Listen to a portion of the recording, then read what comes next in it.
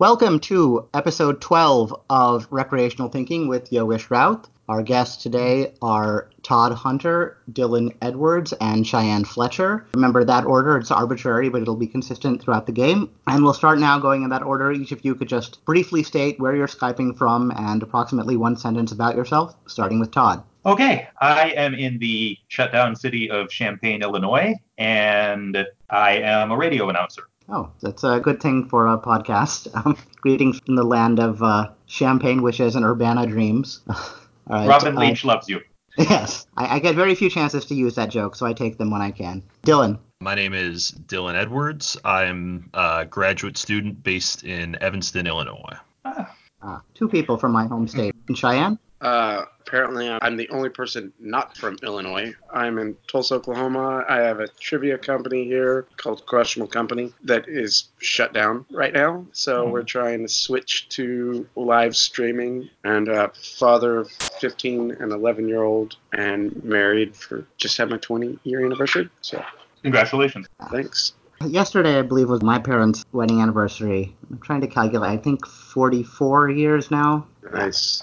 Okay, so this game is going to be in 4 rounds, 1 individual and 3 specialists. The first round I call the 3 R's round. It allows me to reduce, reuse, and recycle prior material. So these first 9 questions will mainly serve as a warm-up, but they'll be worth a 1/10 of a point as tiebreakers if necessary. And for this round only, you're all going to be answering just as individuals. So if the first person the question is directed at misses, it'll go to the second, then to the third if the second also misses. So the further back you are, the less of a direct shot you have. But the more time you have to think, and some potential answers could get taken off the table for you. And we'll rotate, so each of you gets to answer 3 questions in first position, 3 in second, and 3 in third position. The rules will change after this round, and I'll explain that when it happens. So just a reminder, in general, to talk through your thinking process, because the content of this podcast is, your interaction with the question and any kind of interesting thoughts or memories it stirs up. No need to talk just for the sake of filling up space, but, feel free to share anything interesting that crosses your mind. And actually, this episode, I'm going to be trying something new. A former contestant, Jack Rousseau, suggested using the Skype chat window to send the text of the question to contestants, so that might cut down on my having to repeat it. So I'm going to try that this time,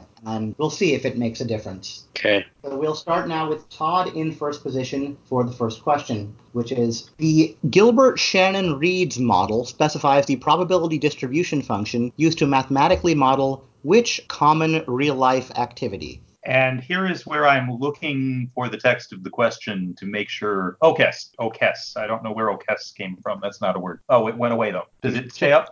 Should be something you should click on to be able to bring it back. Okay. Yeah. At the bottom, there's something that looks like a word bubble type icon. Oh, there we go.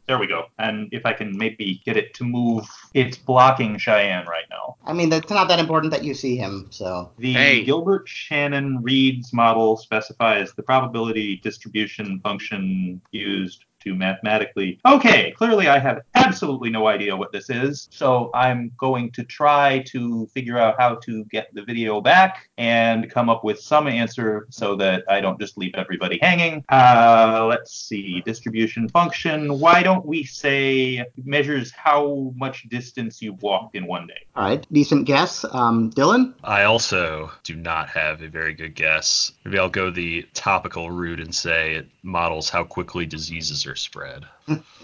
Hopefully that's not that common a real-life activity, but good guess. Cheyenne? Yeah, this is tough. I was hoping one of them would get it so I wouldn't have to sound stupid. The Gilbert-Shannon-Reed model says, which common, how often you shop for groceries? Yeah, I was thinking about how to word it. I wondered if, at first I thought saying something like which everyday activity, but there's actually something that many people don't do every day, and other people do maybe hundreds of times a day. But this is the probability distribution function. The technical term is a riffle shuffle, but basically anything involving shuffling a deck of cards I would have accepted. Oh, I maybe did that 10 years ago? It's been a while. Oh, wow. Okay. All right, so next question, starting with Dylan in first position. Known as Bill in everyday life, which American mystery author adopted his current nom de plume to play up his mestizo heritage for the mystical thriller Nightwing, published in 1977, but is today better known for works set in the former Soviet Union, well, at the time the Soviet Union, now the former Soviet Union? Is this text also? All right, cool. Let's see. Trying to come up with a reasonable guess. I don't know if I really have anything for this. Trying to work the mestizo heritage into this, and I can't figure out how. Yeah, I may just have to just punt with Tom Clancy and call it a day on that, unfortunately. All right, so yeah, always better to guess than not guess. Cheyenne?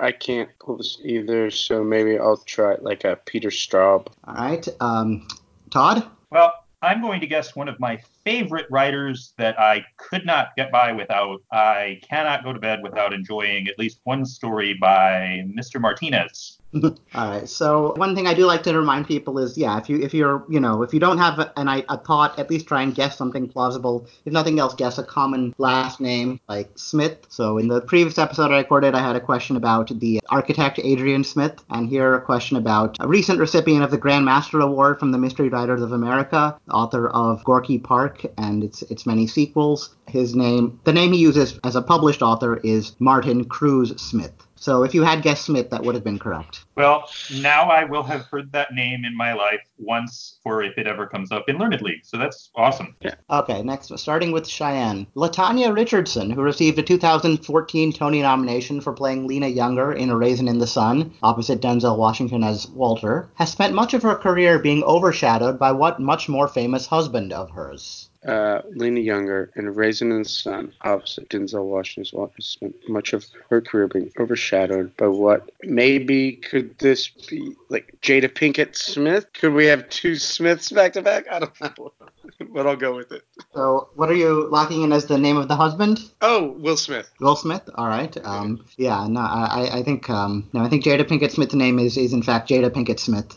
So I'll pass this to Todd. The Rock.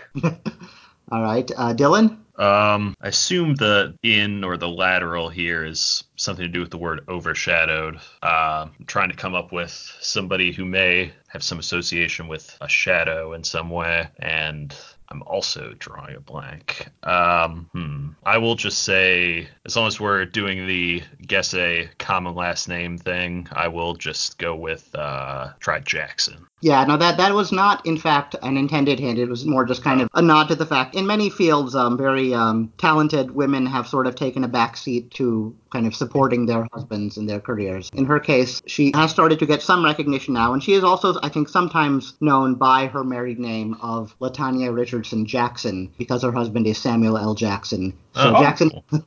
All right. Wow, nice pull. I'll take it, I guess. Yeah. All right. Now, starting with Todd on the next one. Mott the Hoople's biggest hit, All the Young Dudes, was penned by David Bowie. However, its lead singer, Ian Hunter, wrote and originally recorded two songs made famous by other artists. One was Great White's Once Bitten, Twice Shy, and the other is which sitcom theme, most often heard in a version by the President of the United States of America? I don't suppose I can answer any of what you already put in the clue. Wow. I'm going to look at the question again now that it has gone away, because I know everything else in that question, but I don't immediately have an answer for which. So it's heard more by the presidents of the United States of America than it is on the TV show? No, I'll just say the most commonly heard version of it probably is by the President of the United States of America. Wow. You want me to think out loud. I know they did Lump, Peaches, Dune Buggy, Kitty, Mach 1. They did a cover of Ça Plane pour moi. None of those are TV show theme songs. I want to guess. How long do I have? Technically there's no time limit, but you kind of want to save more time Sure. for the collaborating questions that will happen later on. So I am clearly going to get this wrong unless it's something like Jackson. So what is a TV show that Ian Hunter could have... Oh, goodness. And I have no idea if other people know this. So Ian Hunter wrote an original... So he recorded this first. And it became a TV theme song. It can't be the one that John Sebastian sang, because that's more famous. So...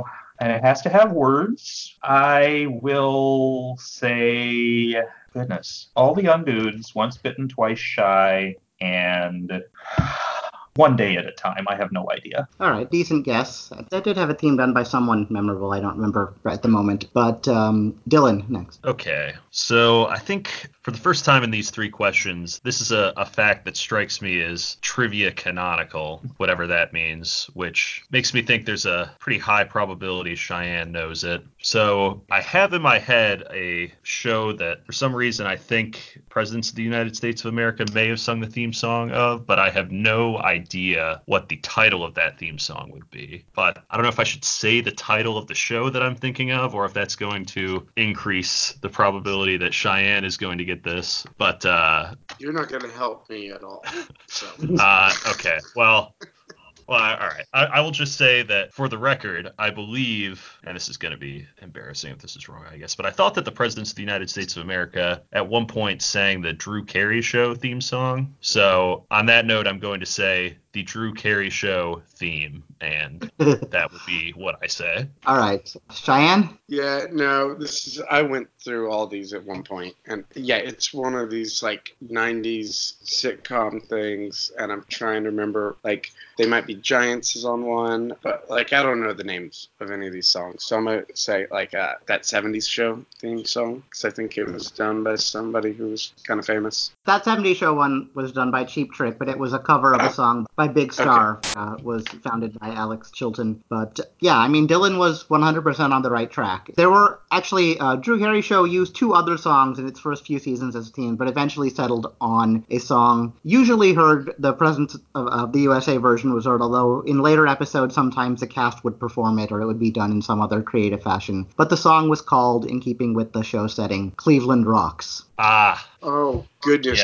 Yes, it was. That is so stupid. I should have just spun off of what he gave me, because I know that theme song is called Cleveland Rocks. And I could have Well, I was about to say Hot in Cleveland was the name of it, but that strikes me as incorrect. I know the show is set in Cleveland, but I couldn't have come up with the Rocks part. I don't know that I've ever seen that show. Yeah, I should have taken your lead and run with it. All right, we'll start with Dylan on the next one. The deaths of Harry Daghlian and Louis Slotin, both victims of what came to be known as the quote-unquote Demon Corps, occurred in which U.S. state? Slotin. So not getting anything on the names, I don't believe that this is a binary association that I have, unfortunately for me. So do I have any way of reasoning my way? I don't know if the Demon Corps could be some sort of like either a gang of some sort or maybe a paramilitary unit. For whatever reason, I'm thinking about the gang of like scalp hunters from the book Blood Meridian, but I don't think that's what this is. But I don't know. I will just say Texas. All right, good guess, but not correct. Cheyenne? Yeah, I don't recognize these names either. Demon Corps, I'm hoping that maybe there's a way that could be tied into like Salem witch trials or something. I'm going to go with Massachusetts. All right, good guess again, but not correct. Todd? Well, I know an awful lot of people have died of New Jersey, so I'll go with that. All right, you're locking in New Jersey? Sure. All right, so Harry Daghlian and Louis Slotin, they were both scientists who worked on the Manhattan Project and died from radiation exposure to what became known as the Demon Corps because of its role in their deaths. And so they were both, at the time it happened, in New Mexico. Oh! Man, and I almost guessed New Mexico for a completely different reason. Like the satanic panic stuff of the 80s was really big in New Mexico. Could I ask one question? Okay. At this point in the game, is it rarer for only one right answer? There was definitely, episode 4, I believe, went through this entire round with 0 correct answers. Okay, so Dylan is actually improving our average over... Yeah. Thank you, Dylan. Yeah, it's a pretty rough game, but it's very fun. I thought it was going to be 9 softballs and then the real hardcore trivia, but obviously we did not. We just dispensed with the softballs. Yeah, like I said, there's no, as I told another contestant in a brief episode, there is no easy round in this. Got it. There is a not all that hard round, but we haven't gotten to that one yet. Okay. All right, so starting now with Cheyenne. Unlike her first cousin, Helen Mirren, the celebrated beauty Tanya Mallet chose not to have a career in acting. As a result, her only major on-screen role came as a character who coincidentally shares her initials, Tilly Masterson, in what now classic 1964 film? Wow.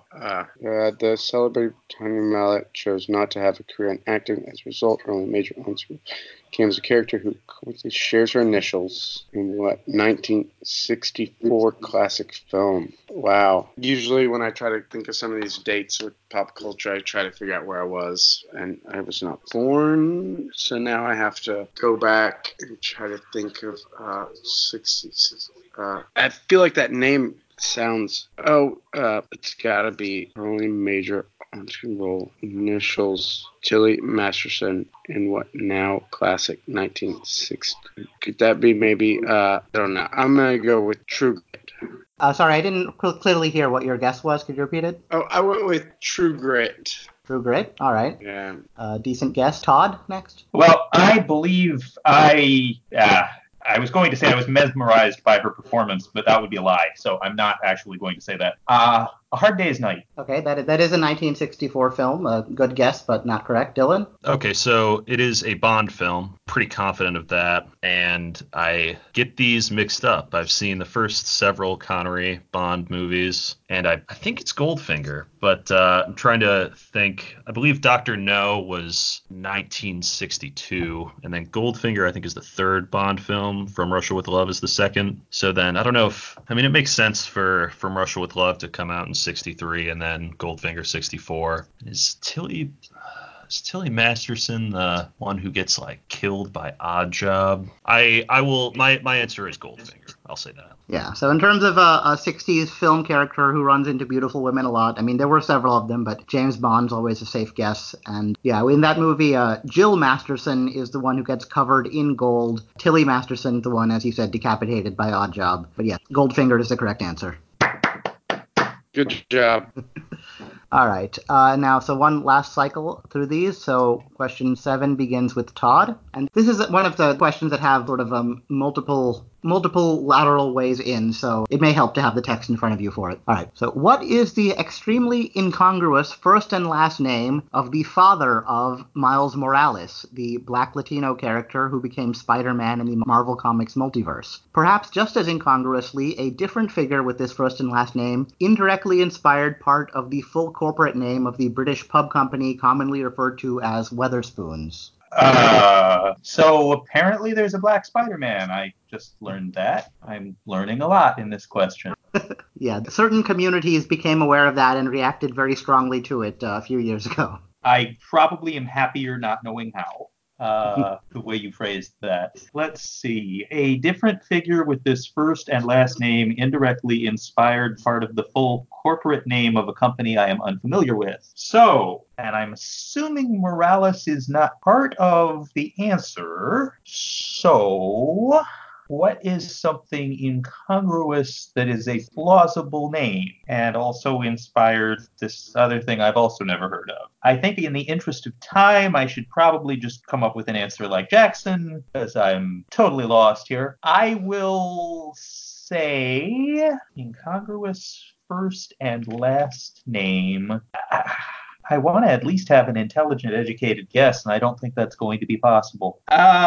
Just to be clear, I'm saying that the name itself is incongruous, not that the first and last name are incongruous with each other. Well, I don't even know what alternative meaning that has. So, if they're not incongruous with each other, I'm not sure what they're incongruous with. I'm just going to say Solomon Grundy. All right. Dylan. So I think I know this offhand, and I think the incongruity is that it's a Black Latino character who has the name Jefferson Davis, and I guess that sounds odd if I'm wrong, but I think that that's what the answer is, so I'll say Jefferson Davis. Yeah, so there's multiple parts to this. The British pub company, full name is actually J.D. Wetherspoon PLC, and it's oddly named for the character of Boss Hogg from The Dukes of Hazzard. I'm not sure why, but his full name was in fact Jefferson Davis Hogg. And the father of Miles Morales, his father actually isn't Latino, but his father is black, which is why I have never really understood why his name is Jefferson Davis. this, but there it is. It was also more popularized by the film Spider-Man Into the Spider-Verse, where Miles was the central character. Boy, Cheyenne, we're really. I look forward to our illustrious partnership. Yeah, no, like we're just like baiting him right now. Right? Like, Yeah, this is all just to make you feel good. You're not really this much smarter, but yes, you are probably. All Well, right. given how little of this I've known, I don't feel very smart. 3 so. to 0 to 0. All right. Next question, starting with Dylan now. This is semi-open-ended, so there'll be a little latitude in what I accept, but I am looking for something sort of specific. On October 4th, 1960, Eastern Airlines Flight 375 crashed during takeoff from Boston's Logan International Airport, killing 62 of the 72 on board. How did actions taken by Eugene Schieffelin in the 1890s in Central Park in New York City lead directly to this tragedy? Let's see. A lot of information here. Let me see if I can parse this. Crash during takeoff. I'm struggling to make heads or tails of this one, unfortunately. I'm not familiar with this incident. I do not know who Eugene Schieffelin is. So what did he do that... I don't know if maybe he invented something in Central Park that was then used on a plane and caused it to be faulty in some way. It's hard for me to see how physically he could have done something which would have resulted in a crash 70 years later. So I don't know. I feel like this is an answer that's going to make a lot of sense when I hear it, but I don't think I'm coming up with it, unfortunately. So I will say he invented some sort of radio system that caused a miscommunication at the airport when they used it. And that form of technology got phased out afterwards. I don't know. All right, a decent guess. Cheyenne? yeah, just coming up with an answer is kind of good. I'm going to say maybe he created the first laser or something, and they pointed it at the pilots. I have no clue. All right, Todd? He was responsible for popularizing the use of a very dangerous cigarette lighter. All right. Yeah, you're all trying to think of it laterally. So Eugene Schieffelin, a rich New Yorker, had apparently an idea that all of the birds mentioned in Shakespeare plays should be introduced to the Americas or to the U.S. And so in Central 1990s, he released a large flock of starlings, which soon became an invasive species, caused billions of dollars in crop damage, and also their flocks caused at least one major plane crash. I was kind of there a little bit with that, but I was thinking that he had killed a bird that let another species become invasive, but I just couldn't quite get my head around it. I would have been wrong anyway, but my mom has actually told part of that story many times, but she's always left out the name of the guy and the plane crash. Right. Thanks, Mom. I'll remember to tell her tomorrow. Yeah. All right. And now the last question of this round, starting with Cheyenne. What Medal of Honor recipient, credited with downing 40 Japanese aircraft as a fighter pilot during World War II, making him America's ace of aces during that war, died at age 24 while working as a Lockheed test pilot, and is remembered today pretty much only as the namesake of a Wisconsin recreation area whose signs are a popular photo op for snickering tourists? This is, apparently it's all been kind of out of my wheelhouse, but this is really out of my wheelhouse. But I'm going to, there's two names. I feel like I'm going to pull the wrong one, but is this Sergeant York? Sergeant, well, not a fighter pilot and fought during World War I.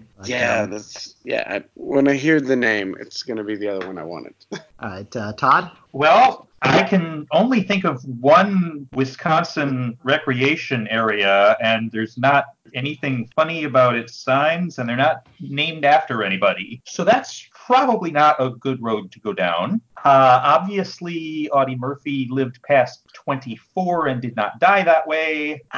Why would people make fun of Wisconsin unless they're from Illinois and make fun of all the neighboring states for no apparent reason? I'm going to say Johnson. All right, decent guess for a couple of reasons, but all right, Dylan? Come on, Dylan, get us to 4. I don't know. So I don't know this. I assume it's there's some he has a name that's comical in some way or is a double entendre of some sort. I'm thinking of how obscene I should get with my potential guess here. So it could go I think I will not embarrass myself and not say something obscene for this, but I assume it's going to be some sort of I don't know, double entendre or something. I'll say, what's a common last name we haven't said yet? How about Jones? I don't think we've said that.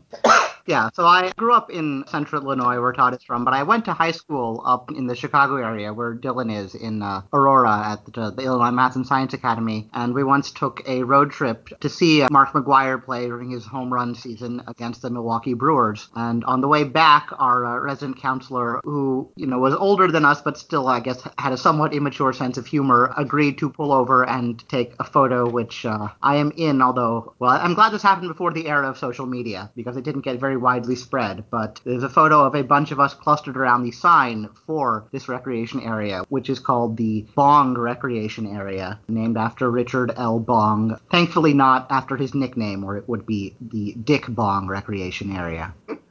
That's a bad name. Today's age, it's a great name, right?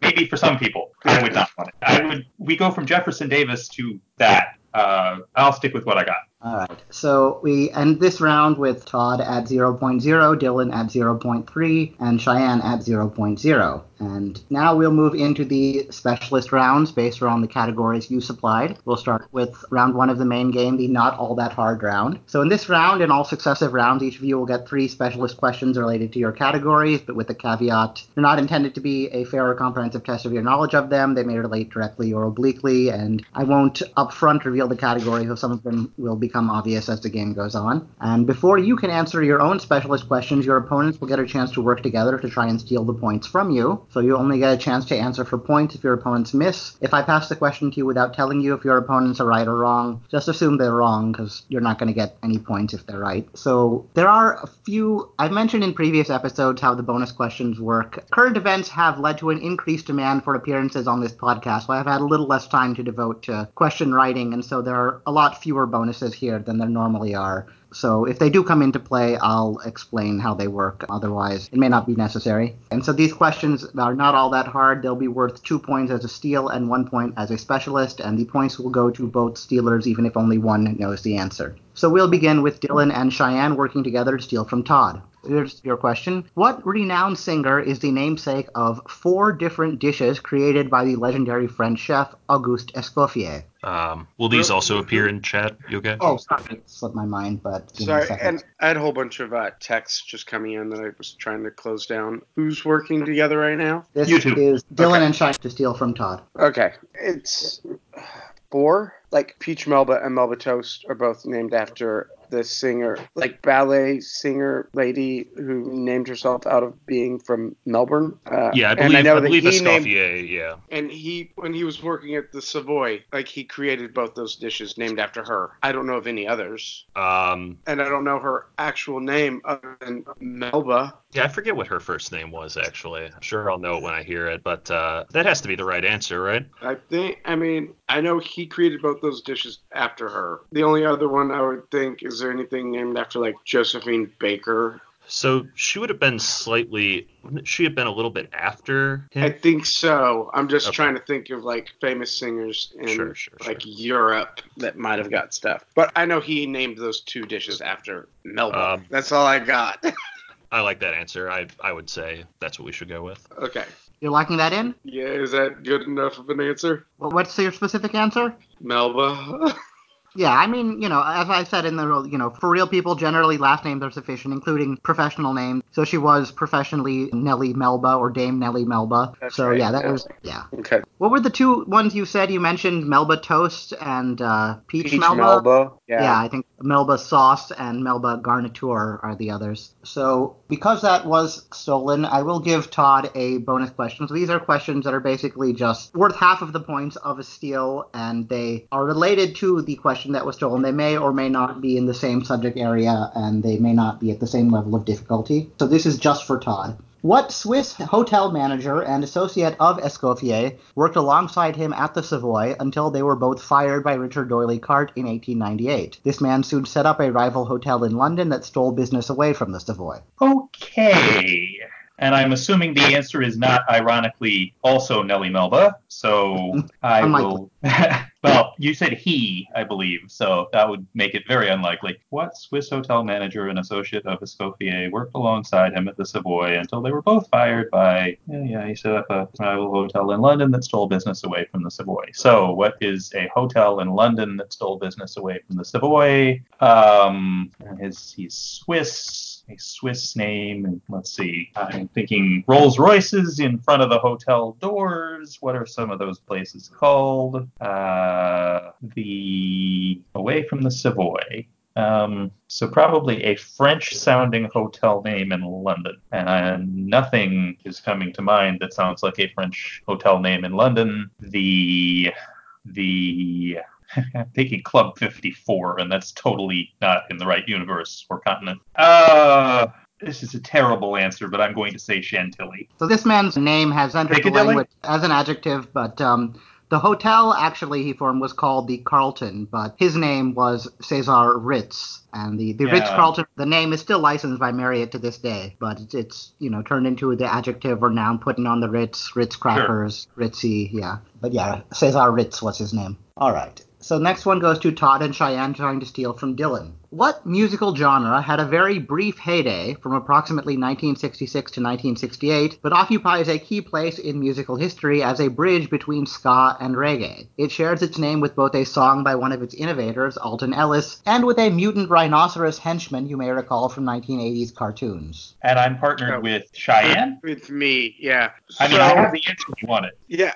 Do you have it? Well, I don't know. The two characters are Rocksteady and Bebop is much older than that. Right, exactly. So we'd have to go with Rocksteady, right? And that's definitely like a genre, comes from that same style of music. So yeah, I say we go Rocksteady. I don't know it by Alton Ellis. I know it by Aretha Franklin, but it's probably the same song. So we agree Rocksteady? Yeah. Okay. Yeah, because like you said, it can't be Bebop, so it's got to be Rocksteady. All right, so you're locking in Rocksteady? Yes, please. All right, unsurprisingly, that is correct. Maybe I should have held back Alton Ellis as a bonus, but oh well, hindsight 2020. So now we go to Dylan and Todd trying to steal from Cheyenne. The Food Network's reality competition series Food Network Star, formerly the Next Food Network Star, has launched the careers of several TV chefs, including Season 6 winner Arti Sequeira, whose Arti Party is almost certainly the only U.S. TV show with my mother's name in the title. Before that, however, what Season 2 winner of Next Food Network Star is almost certainly the franchise's biggest success story? Okay, I'm going to click on the text. Certainly, if you already know it and want to shine. I do not. Okay, the Food Network's reality, blah, blah, blah. My mom watches those shows and I don't.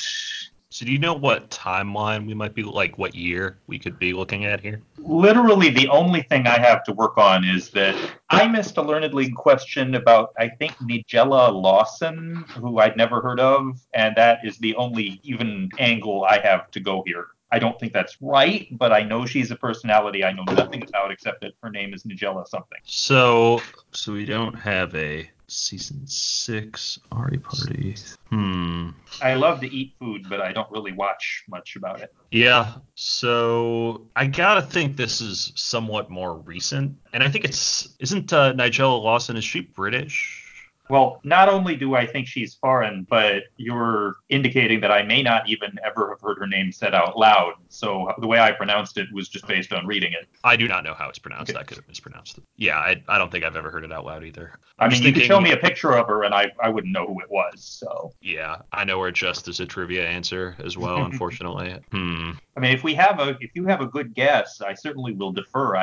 That's literally the only guess that, I mean, it's not Rachel Ray, it's not Ina Garten. They way predate this, I think, and I'm not sure I can really name other ones. Yeah, my trepidation there is just that for some reason, like, I don't know if her father was famous, because I think she was like, it's something that she was like named after her dad, whose name is Nigel Lawson, and he's maybe famous in some capacity, which would maybe lead me to believe that she got her fame from nepotism, not from winning a, Food Network reality show. But I do not have a good guess at all. Should we just say Lawson and leave it open-ended in case it's her sister? Yeah, since we don't know, and I don't, on the off chance that we could trigger some memory with Cheyenne, I will defer from saying more, and we can just lock in with Lawson, I guess. All right, locked in Lawson. Cheyenne? Yeah, I'm guessing. I thought this was Season 1, but I guess it's got to be like I can't think of anybody else. It's got to be like the most like half-loved and half-hated host on the Food Network star. Diners, Drive-Ins, and Dives. Oh no. Guys, Grocery Games. It's got to Oh, be no. Guy Fieri. I know he won. I thought he won season 1, but he must have won season 2 because that's who it has to be. My source said season 2, but yeah, seems No. It was before I started watching him, and so but like he's just blown up. That's like the guy with even the funny his hair. son Hunter is now on all these shows. Like it's crazy. Yeah, so right after winning in 2006, he started with Guy's Big Bite, and he hasn't really been off of TV since then. Guy Fieri is the correct answer. And I think he has 4 or 5 shows right now. I might have gotten that if you'd given me 2 weeks. Maybe. I thought he was older than that, as far as how long he's been famous, but oh well. Okay, hold on, guys. This is not on purpose, and I didn't realize it. I just have the TV on in the background. Can you see what's behind? I literally have the Food Network streaming almost all day, every day. I don't even pay attention to it. I was like, oh, I wonder if it's on there. All right. I guess that, you're upfront about it, so it's definitely not cheating. But Yeah, no, and I didn't even know it was on right now. I've got headphones on. I can't even hear the thing. I just kind of looked up. I was like, I bet you I have Food Network on right now. All right, yeah, very ubiquitous figure. All right, now Dylan and Cheyenne to steal from Todd. A series of 6 articles in the journal American Speech by Alan Walker Reed made the case. I think Siri wants to answer that question. All right, a series of 6 articles in the journal American Speech by Alan Walker Reed made the case for the quote-unquote Boston abbreviation fad hypothesis of the origin of the term OK. According to this theory, OK was created as part of a late 1830s fad for comically misspelled abbreviations. And according to this fad, what 2-word phrase was OK an abbreviation of? Okay. This is Cheyenne and I, Yogesh, is that correct? Yeah, it's me and you. Okay. I only know, I've read about this before, where OK comes from. The only one I remember is Van Buren, Old Kinderhook. You know what I'm talking about? I do, yeah. Old Kinderhook, I think, is where he's from, or they called him Old Kinderhook, and so yeah. that's the only etymology I know of OK. They mentioned this in the movie Silver Linings Playbook. I'm trying to remember what they said. But the only thing that's giving me some pause there is Van Buren was a New York guy, right? Yes. And it's the Boston abbreviation fad, is that? Yeah, no, I don't know, right? I'm just that's the only etymology that I can remember that I've read about the origination of the term OK. Sure. Yeah, I don't have a better answer. I'm comfortable to lock that in if you are. Yeah, I'm reading it real quick. Just a hypothesis of the origin of the term OK. OK was created as part of the late 1830s fad. Is there anything that was happening in the 1830s that you can think of? But that would have been Van Buren-y time, right? Yeah, so Van Buren, did he take office in 32 and then was he two? Yeah, because Harrison took office in 1840, William Henry Harrison. So I guess Van Buren would have been throughout the 1830s. So the timeline fits. Okay. So, as per this fad, what 2-word phrase was okay to... Oh, so, Old Kinderhook would be our 2-word phrase? Is that right? I'm so. hoping I'm getting that wording right. That was his nickname, right? Old Kinderhook? So. Okay, then let's go with that. All right, you locked in Old Kinderhook? Yes. All right, Todd? The answer is all correct.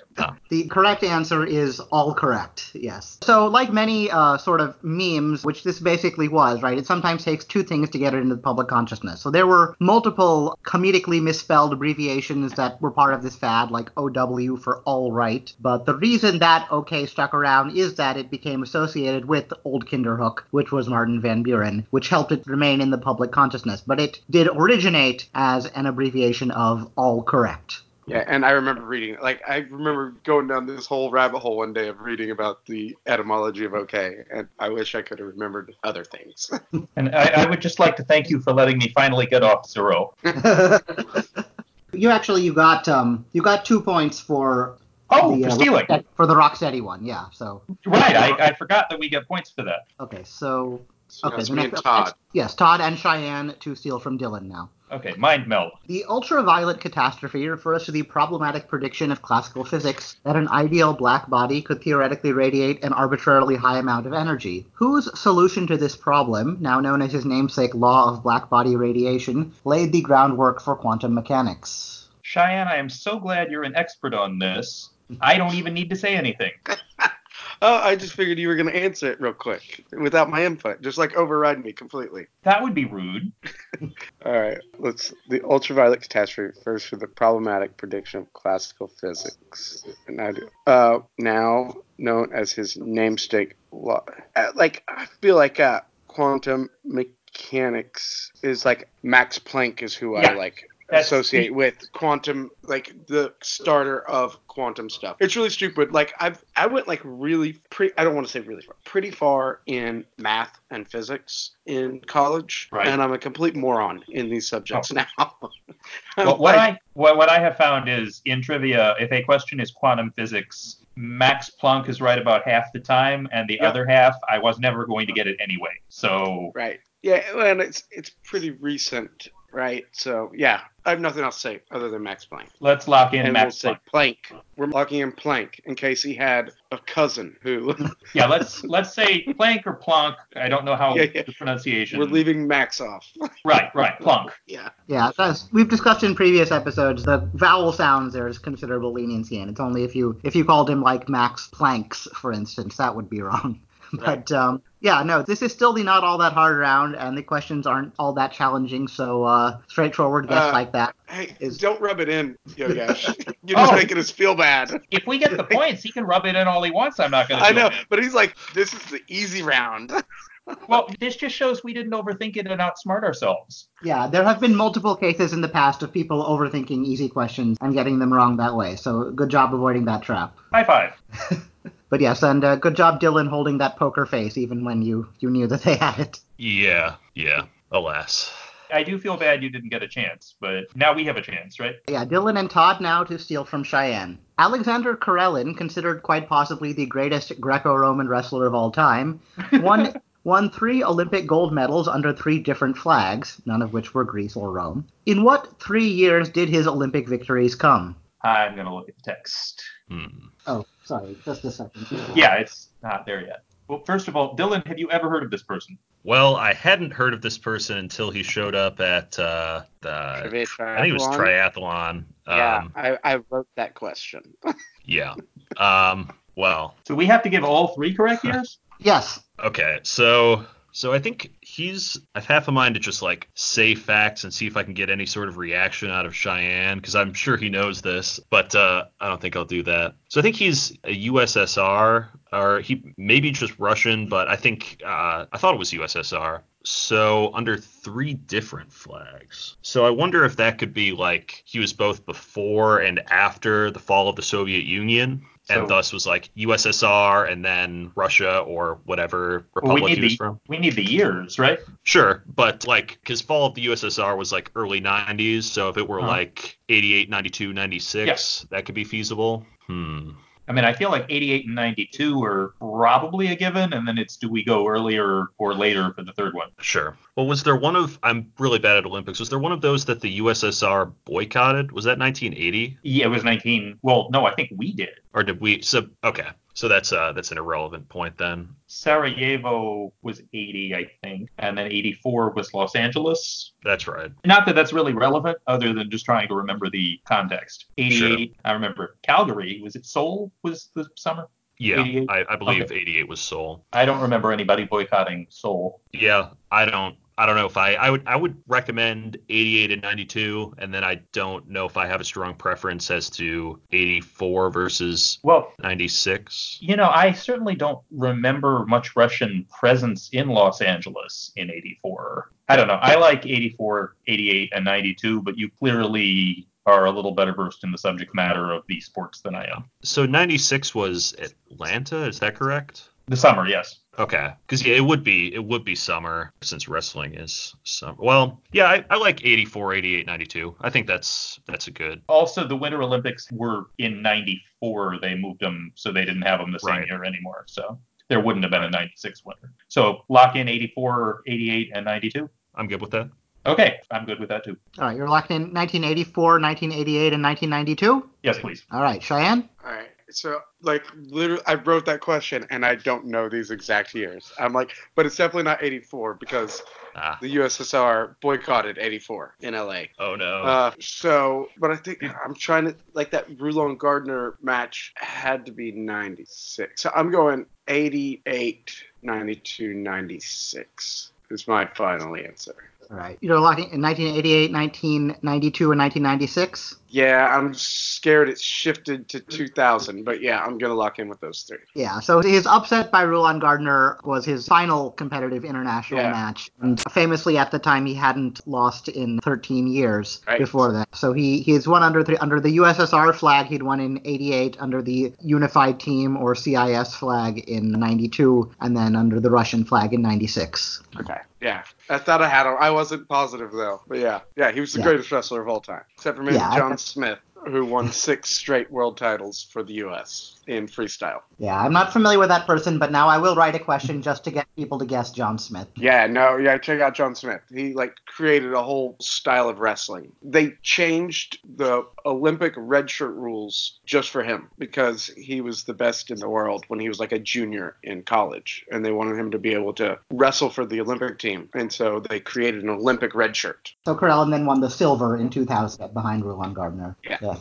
Okay, so now the next question goes to Dylan and Cheyenne to steal from Todd. A man named David Whittaker is almost completely responsible for arranging the score of the Andrew Oldham Orchestra's 1966 cover of The Last Time, virtually unrecognizable as a remake of the Rolling Stones original, which makes it extremely ironic that Whittaker has never received either credit or royalties for what smash hit song of 1997. So who am I playing with here right now? Is it me and you, Dylan? Yes. I'm pretty sure this is the Verve Bittersweet Symphony.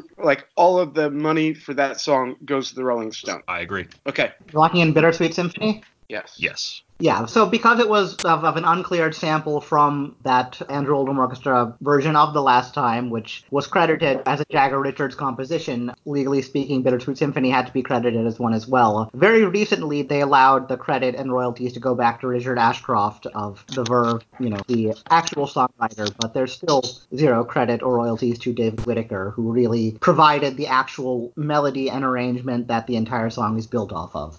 May I share something since I didn't get to answer? Sure. In 2001, a girl I knew in New Jersey called me telling me that we had to take action because Richard Ashcroft was a threat to our civil liberties. And I told her that I thought if she was going to be calling people alarmed, she might want to double check her information because I didn't think Richard Ashcroft was particularly doing anything to really antagonize Americans by 2001 because the Verve was pretty much finished by that whole legal battle. She didn't care, but... Fair enough. All right. So now Todd and Cheyenne to steal from Dylan. The so-called First Fleet, which set out from England in 1787 to found the penal colony that became the first European settlement in Australia, made landfall in January 1788 at what body of water that must have contained a lot of interesting plant life? I have an answer if you want it. Yeah, do you know this? I think it's Botany Bay. I think that's why it's called Botany Bay. Yeah, that sounds, because the only other thing I was thinking of was Fort Jackson, which is that little entry area to Sydney Harbor, but that doesn't fit with this. So, let's go Botany Bay. Okay, I'm good. All right. Yeah, we're having a balanced game so far, lots of stealing of other people's questions. So we'll just move on to the last question of this round for Dylan and Todd to steal from Cheyenne. Among the many spoken word songs cited as precursors to the rap or hip-hop genre are Cassius Clay's I Am the Greatest, Pigmeat Markham's Here Comes the Judge, and what early 1970s track that envisions a time when, quote, Green Acres, Beverly Hillbillies, and Hooterville Junction will no longer be so damn relevant, and women will not care if Dick finally got down with Jane on Search for Tomorrow because black people will be in the street looking for a brighter day? I have a guess, but I'm not sure if those lyrics correspond. Yeah, hit me with it. What's the guess? I'm just remembering what my third category I said him was. So I'm working with Dylan, right? Yeah. Would you be comfortable saying the revolution will not be televised? Yes, that is. I think that's. It came out, I believe, in 1973. Yogesh, would you mind putting the text in the chat? Sorry, just a second. But I definitely. Okay, so it just says early 1970s. Yeah, looks like he's talking about black empowerment, talking about TV shows. So That all fits. So we want the track name, right? All right, good. Yes, I definitely like The Revolution Will Not Be Televised. All right, so you're locking in The Revolution Will Not Be Televised? Yes, please. All right, Revolution will not be televised, will not be televised, will not be televised, but will be the correct answer to that question. Yeah, Gil Scott Heron. All right, so we finish out the not all that hard round with Todd at 9. Todd at 9.0, Dylan at 6.3, and Cheyenne at 12.0. So there's still a lot of potential for big swings because the point values will now go up in the only somewhat hard round. Questions are now worth 4 points as a steal and 3 points as a specialist. And we will begin with Dylan and Cheyenne for steal from Todd. In the previous episode, I discussed some of Dmitri Shostakovich's film scoring work. One of his memorable scores was for Grigory Kozintsev's 1964 film of Hamlet, based on a translation by what author whom many consider one of the greatest translators in the Russian language? Dylan, you got this. So 1964, the greatest translators. Greatest translators in Russian language. Like, I don't have any of those. Like canon trivia Russian translators. So I'll say that I want to say that of the Russian authors who could be active at that time, I really don't believe that it's Solzhenitsyn. Could be maybe Pasternak. I want to say he did some translation work. I will say the woman who translated or is responsible for translating most of what's his name? Dostoevsky's work into English. I think her name is Constance Garnett. That might be a little tough for this. Greatest so I don't know. Maybe Pasternak? I don't know. Yeah, I'm good with whatever you want to throw out there. Like, I don't read books, and I can't think of, like, that's a name I heard, so. I do not read Russian translations of Hamlet, I'll say. So I also don't have a lot of direct familiarity with this, but just trying to rack my brain. I don't know, maybe you start saying some names, and then I'll look at Todd's face. Oh, yeah, do that. Yeah. I don't know if it could be. I don't think it's. Who's the guy who wrote like Zamyatin? I don't think it's him. Yogesh did say this was the not super duper I'm gonna crush you round. So maybe I don't know how hard of. Constance Garnett is, or if she's even really Russian. Because that's like when I think like a person who's known for translating Russian work into other languages, she's the person who I would associate with that. But I don't. Maybe it's Pasternak. I think I would like to rule out. Sorry, what? I was saying I'll go with whatever you say. If it was my choice of the things you've said, it would be Pasternak because I've heard that name, and this is supposed to be the not super hard round. So maybe. I don't know. Yeah, secondary work of a fairly well-known author, Pasternak. I'm leaving this all in your hands, and I will support you 100%. Yeah, I'm just trying to come up with authors who I think maybe were active around that time. I don't know when Bulgakov was writing. I think he may have been a little earlier. I think that Pasternak is probably what I'd like to say, and then if it's Constance Garnett, I'm gonna feel bad. So let's lock in with Pasternak. We'll say. Okay. All right, you're locking in Pasternak? Yeah. Yes. So yes. Yeah, because remember, this was a question about the translating of something in English into Russian, not Russian into English. Sure. But there's a reversal of Pasternak. In the U.S., he's known, or in the West, he was known almost entirely for the novel Dr. Zhivago, which was a very atypical work by him. In his native country, he's known primarily as a poet, probably secondarily as a translator, and third, very distant third, as a novelist. But yes, it is Boris Pasternak. Good job. Is your topic Russian literature, Todd? Oh, totally. Yeah. I noticed that Cheyenne said he was going to look at my face and then totally ignored my reaction. So.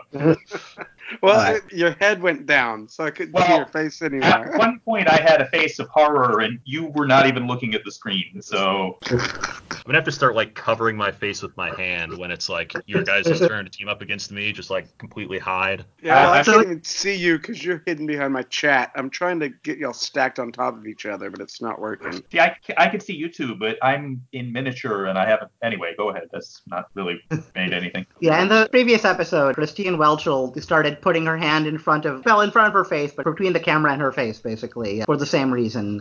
But yeah, under current conditions, we're not supposed to actually touch our face, but we can put our hand between the camera and the face. Well, I haven't been anywhere in like 3 days, so I think I'm good to touch my own face. All right, so now Todd and Cheyenne to steal from Dylan. Cited by Wikipedia as the first Billboard Hot 100 topper with a strong reggae influence, Three Dog Night's Black and White was a 1972 cover of a song first written in 1954 by Earl Robinson and David I. Arkin, the latter of whom was the father of Oscar-winning actor Alan Arkin. So, what historical event prompted the writing of that song? Okay. Cited by Wake as the first, the latter, Oscar-winning. What historical event prompted the writing of that song? So he's definitely got some weird music thing that he's into, because we've gone rock steady before, and now we've got, like, is this Jeremiah was a bullfrog? Wait, what? No, this is a different song. This is "The World Is Black, the World Is White." Oh, is that Together what they it learn. is? No. It's. Oh, you know Is what? that- You know what? Wait. I didn't see The line is. Wait. The line is "Together they learn to read and write." So I assume it is a Supreme Court decision to integrate schools. Okay. Yeah, no, that's good. And 1954. Yep. And, like, kind of be vague with it, like, because do we need the city? Like, is it? You mean like, Brown Little versus Rock? Board of I would think Brown versus the Board of Education would be enough. Well, that's what historical event. Okay, so Brown versus Board of Education is based out of Topeka, right? But, like, Right. the first big segregation thing was in, like, Little Rock. Well, what I'm Arkansas. thinking, no, that was refusing to abide by the order to integrate schools. Is that what it which is? 3 years later, I think. So Okay. I think this is simply he's asking for the Supreme Court ruling that paved the way to integrate schools, because the other they wouldn't have been able to write the song yet. Okay, yeah, I'm good with that. So I don't really know how to phrase it, but the Supreme Court decision to integrate schools, which would be Brown versus the result of I Brown would say versus integration of schools would be like our big umbrella thing, and then we'll ask for more. I would just put in parentheses Brown versus the Board of Education paving the way to integrate schools in the United States. So are we good locking that in? That is our super long answer, Yogesh. Okay, yeah, I mean, either of those are acceptable. Brown versus Board or just generally racial integration of schools. Sure. Yay. All right. So now Dylan and Todd to steal from Cheyenne. I'm always scared of my questions because I don't want to miss them. All right. A 2015 video for the Daily Dot saw Alton Brown rail against the Vegetti, the Roly Eggmaster, the iPerfect kitchen meat handling and shredding claws, and other non-versatile items that he collectively refers to by what term? Dylan, did you understand some of that? No. Okay. So I'll say I do not know anything about food. I usually just eat like canned food and fast food. Wait. Yeah. I've got a question. I thought this was that Jib Jabs. Is this actually a real person? Alton Brown? Yeah. Yes. Yeah, that's a real chef. Oh, okay. I did not understand that. So this is some kind of food channel person? Yep. Yeah, he hosts Good Eats. So what is other things. What is this person I've never heard of's cute nickname for useless gadgets in the kitchen? So non-versatile. So I don't know if it's like going to be something like, this is a term, maybe it's like single use. I don't know. Is it going to be some like clever portmanteau or something? Oh, Cutthroat Kitchen. That's the other thing that Alton Brown hosts. That's not relevant. But I mean, anyway, could it just be something like knickknacks or tchotchkes or? It could. I'm trying to think of other ways to say a bunch of junk. Yeah. I don't really have confidence in our ability to get this one, unfortunately. So maybe we should just say one of those. What? I said baubles, bangles, and beads, but that's not going to be it. Again, knickknacks and tchotchkes are the only two things that, and I don't know how to choose between them when they're probably both wrong. Yeah. Does he use Yiddish? I don't know. Yeah, you want to just say knickknacks? Well, we are getting the definitive poker face here. So I'm thinking we're probably going to lose if we don't guess right, because he's had the channel on behind him, not watching it, osmosis. Again, I like either knickknacks or tchotchkes, and I don't know if Alton Brown is Jewish or black or from Mars. I didn't know he was a real person. So I'm not sure if he's Jewish. I don't know. I think that we're probably going to get this wrong, and Cheyenne is going to get it right. Do you want to just punt with knickknacks and bank on a miracle? If you think knickknacks is safe for the tchotchkes, then yeah. I think they're both wrong, but okay, knickknacks. Yeah, knickknacks. All right. Staying with the James Bond villain theme or going with knickknacks? No. All right. Cheyenne? Yeah, I actually don't know this. Oh. I'm like, I'm a social media moron, so I've never, this is something I'm sure popped up there and not actually on the Food Network. So I don't like nonsense. Like I don't have a guess. As soon as it popped up, I was like, I have no clue. This is a good question so my guess is nonsense. Nonsense? All right, yeah. So there was a similar question in the unreleased pilot of this podcast where Alton Brown was one of the contestants picked categories. He frequently rails against things that have only one use in the kitchen, with the exception of the fire extinguisher. He often says the fire extinguisher is the only unitasker he will allow in the kitchen. So unitasker is the term he uses. Okay. Yeah, I've never heard him say that, and I've seen him on like 1,000 shows. But, Dylan, if we had just magically known that, we could have stolen it. Yeah, no harm, no foul, as they say. Well, thank you, Cheyenne, for not knowing it either. Yeah, no, and I love Alton Brown. He's great. He also is the host of American Iron Chef. Yeah, that's right. Yeah, you did say something like single use, which is fairly close to unitasker. But yeah. I know. So close to it. All right, but that is, I think, the first miss of the game since the first round, so good job so far. All right, next, Dalen and Cheyenne to steal from Todd. Which future singer-songwriter's 1961 poetry collection, The Spice Box of Earth, led one contemporary critic to dub him, quote, probably the best young poet in English Canada right now? Which future singer-songwriter's nice poetry collection? Do you have any clue on this right now? I don't know it cold. We'll have to think laterally. Yeah, so 1961. So we're talking about born in the 40s, right? At least? Yeah, 40s at the latest, I would think. So I can't imagine it'd be a poetry collection published as a teenager, but maybe I'm wrong. Right. It's a future singer-songwriter. Like, could this be something goofy like Neil Young or like... I think about him. I was wondering if it could be Leonard Cohen. He's Canadian. I don't know if that's the right time frame. I like it a lot more for singer-songwriter versus like a Neil Young. Yeah, I think of him as being like poet-esque or whatever. Right. I'm not that familiar, but... No, he's definitely way more. Are there any clues in here? The Spice Box. So English Canada. I mean, as opposed to French Canada? Yeah. Does that mean just like not in Quebec? I guess. I don't know. Yeah. Yeah. I'm good with that. If you want to go, Leonard Cohen. I think that's probably. I'm trying to rack my brain for other people, but I think he seems the best. Male, right? Dub him, yeah. Yeah, definitely. Okay. So it was like not like a Joan Baez or like. Was she Canadian? Yeah. Or no, Joni Mitchell. Joni Mitchell. Oh, Joni. Okay. Yeah. Okay. Yeah, I'm good. Let's go with it. Leonard Cohen. Yeah. Okay. Right. Locking in Leonard Cohen? Yes. So this is apparently not one of those things that everybody knows, but one of those things that some people can guess. So yes, it was Leonard Cohen. Good job, Dylan. Yeah, thanks. Should listen to more of him. People like him. I don't know. I had an aunt come over and play one of his CDs for like 5 hours one day at Thanksgiving. And while I love him, I'm always going to go to that event in my life. Be like, no. Yeah, he published multiple poetry collections and a few novels that were critically acclaimed, but then he decided to focus his energy on being a singer-songwriter, moved to New York, and became part of that scene. All right, now Todd and Cheyenne to steal from Dylan. The term reggae was first popularized in a 1968 song called Do the Reggae by the Maytals, a group led by what renowned frontman? And here's a non-reggae related hint. This man shares his surname with a Simpsons character of whom the Simpsons wiki states, there is evidence that he is at heart a committed mercenary. Cheyenne, I have this if you want it. Oh, yeah, go. I'll get there. I think it's like a John Brown. I think I can eventually get there, but I'm not there. What is it? I believe there is a song lyric, something about Toots Hibbert at the wrong prom or the wrong dance. Yes, that's it. I've got Toots a friend Hibbert. who was. Yep. You're locking in Toots Hibbert? Yeah, and that was the name of the.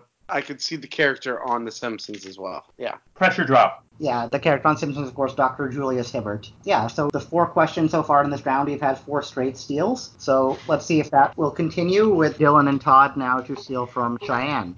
It's not that uncommon for a professional wrestler to have a background in amateur competitive wrestling. But which member of both the WWE and TNA Halls of Fame won gold in the 100 kg division of freestyle wrestling at the 1996 Atlanta Olympics? I guess I need to read the question. I don't think I'm going to be very much help on wrestling questions, I gotta say. I mean, I know what Hulk Hogan looks like, kind of. That's... Okay, but that's not. I follow actual wrestling, and it is Yeah, a I don't very know niche anything thing. about actual wrestling. So. All right, so let's just hope the rest of these are WWE and then nobody gets them, and we can just call it call it a mulligan. It's not that uncommon for a professional blah blah blah, but so just try to guess somebody who was at the 96 Olympics and was some kind of wrestler, I guess. Can you name a wrestler who's been in the Olympics in the past 30 years besides the one that we already got wrong? Besides Karelin? No. Yeah, the entirety of my wrestling knowledge is just learning binary associations of WWE for trivia, and I don't even know what TNA is. Could it be somebody who was a wrestler that got famous for something famous after that? Like a wrestler who had a hit record or was on a TV show or Dancing with the Stars or whatever celebrities do now when they're not doing what they're famous for. Match Game. So I'm wondering if this is a person who went into WWE after being an actual wrestler, and then when they were I don't know if it's somebody who in 1996 was early 20s, fresh on the wrestling scene, and then they just kind of sold out and went WWE. And if that's the case, we're probably best served by just trying to come up with someone who's WWE in the early 2000s. Yeah, the last I would know would be about 91, 92. So I couldn't even tell you anybody from the 2000s. When was Triple H, Shawn Michaels? I don't know. This is where I would say we already had Smith, Jones, and Jackson? Yeah, I might want to just guess somebody who's a wrestler. Mm-hmm. At least there's an answer pool that I can draw a not completely absurd name from. It's all you. Okay, and as I'm saying that, I'm probably going to give an answer that is completely absurd, but I'll just say Triple H. Are we okay saying that? What? I thought that was a classification. There's is that not a person? I've never heard of it, but... Yeah, Shawn Michaels, right? I think it's Triple H. Okay, well, I'm learning. Is that the same person? Okay. I think they are. I don't know. I don't watch. Okay. Well, I thought there were different people. Okay, I think we'll say our answer is Triple H, and then we can call that. Oh, yeah. Triple H actually has an HHH name. That's right. It is different than Shawn Michaels. Oh, like Hubert Humphrey? Yeah, it's something like that. Yeah, his real name was actually Horatio Hornblower. All right, so you locked in Triple H, and I will pass this to Cheyenne. I'm pretty sure this is Kurt Angle. Yeah, I could have found more ways maybe to clue it with words like obtuse or something like that, but these questions have been easy enough for you guys already. No need to make them easy. Can I see how Kurt Angle is written, just so I will have ever seen that name? Kurte and then Angle, Angle. Not Angle, Angle. Yeah, Angle. Okay. You didn't write the Communist Manifesto? I think he was from Clarion. He's from one of those weird mid Pennsylvania, Clarion or Lehigh, maybe Lehigh. Okay. But yeah. I had a teacher from there. She was not a wrestler as far as I know. Now, Dylan and Cheyenne to steal from Todd. Oasis's iconic rock anthem Wonderwall was named for Wonderwall Music, the 1968 soundtrack to an obscure film called Wonderwall that was partially recorded at HMV Studios in Bombay, now Mumbai, with the help of many Indian classical musicians. Which prominent rock musician put out this album? Okay. Dylan, I have you blocked by chat. Are you there? Yes, I'm here. Okay. Is it just Harrison?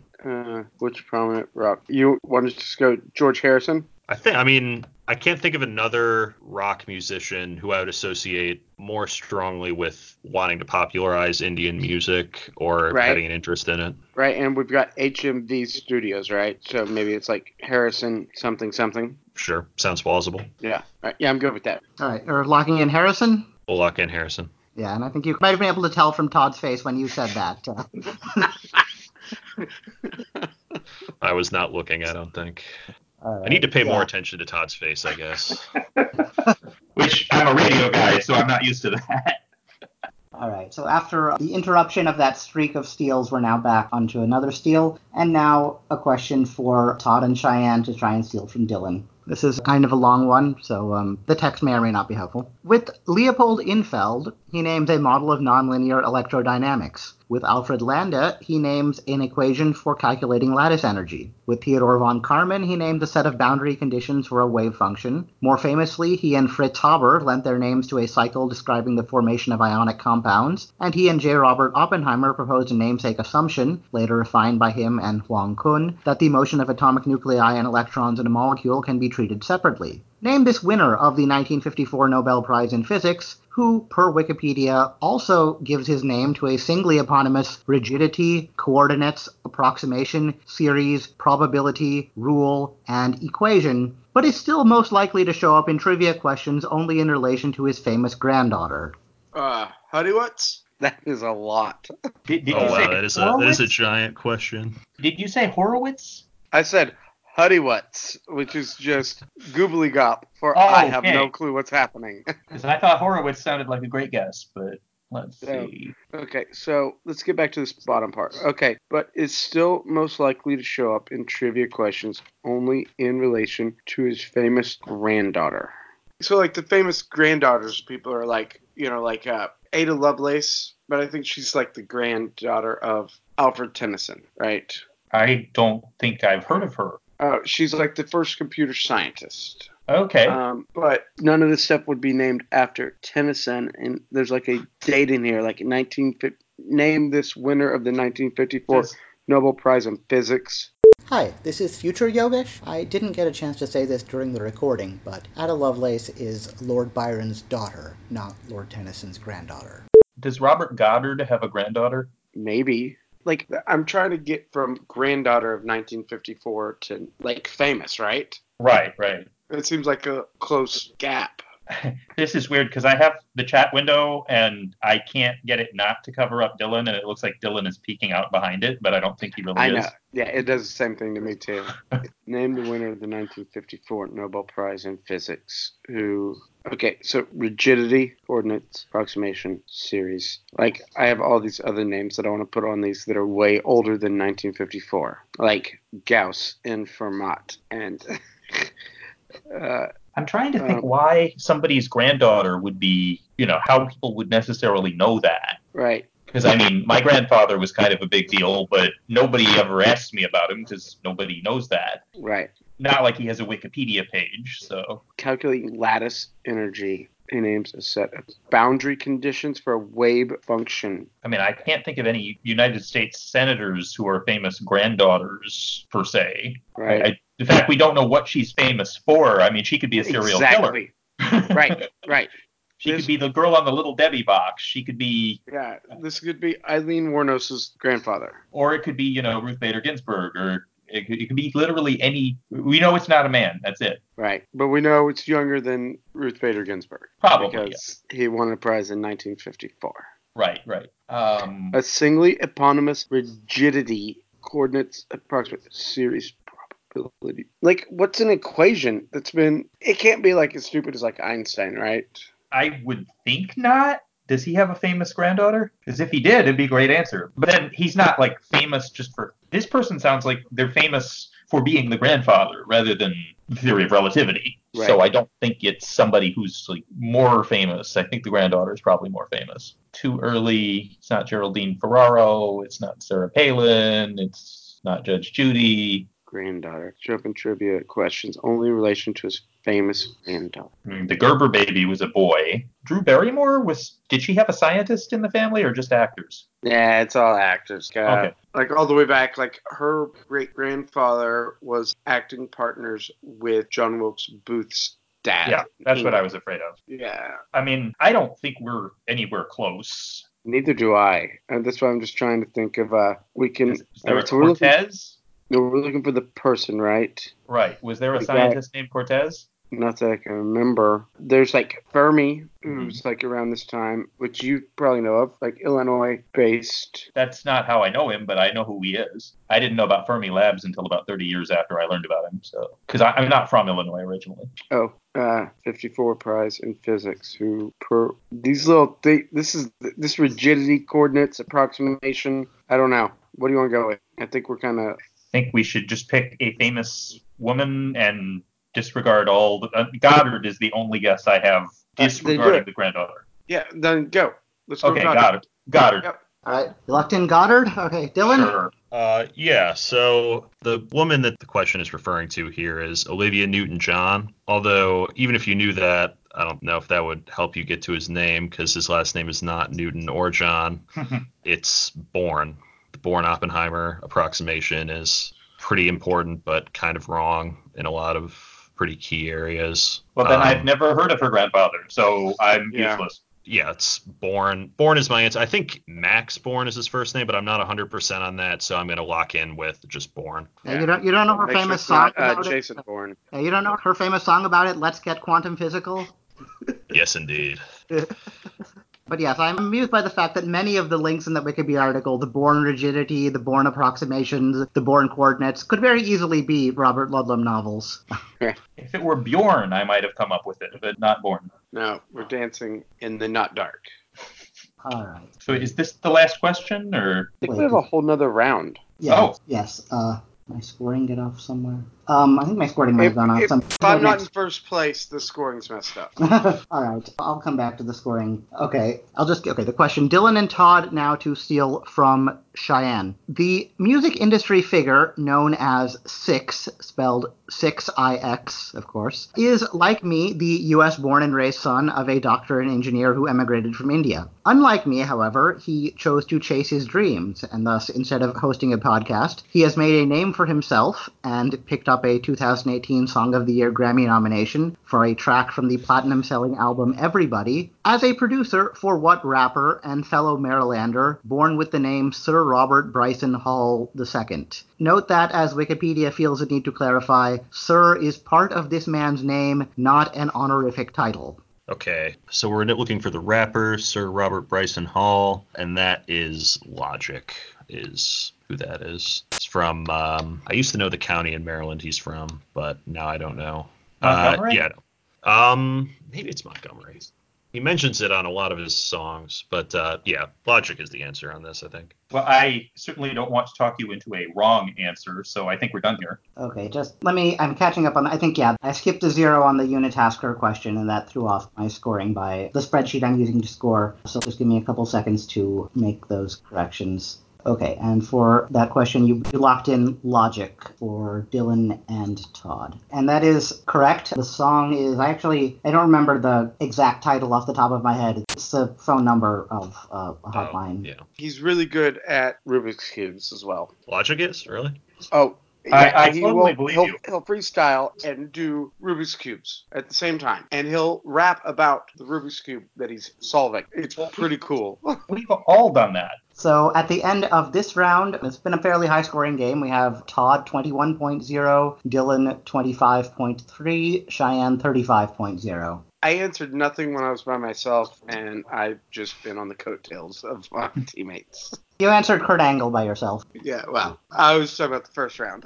So now we move into the super hard round. So these last questions, the points values will now go up to 6 points for a steal, 5 points for a specialist, potential for very big swing, so the game's not out of reach for anyone. And we'll start with Dylan and Cheyenne trying to steal from Todd. I still wish I could figure out how to stack you two on top of each other as opposed to, like, side by side. Is it still cutting off one of the Like, half of screens? you, yeah. If I keep this open, I can shut down the chat and see you, but... Yeah, I should just like move to like one side so you can't get any reaction. Well, it's not even that. It's just to see people, you know? Like, Yeah.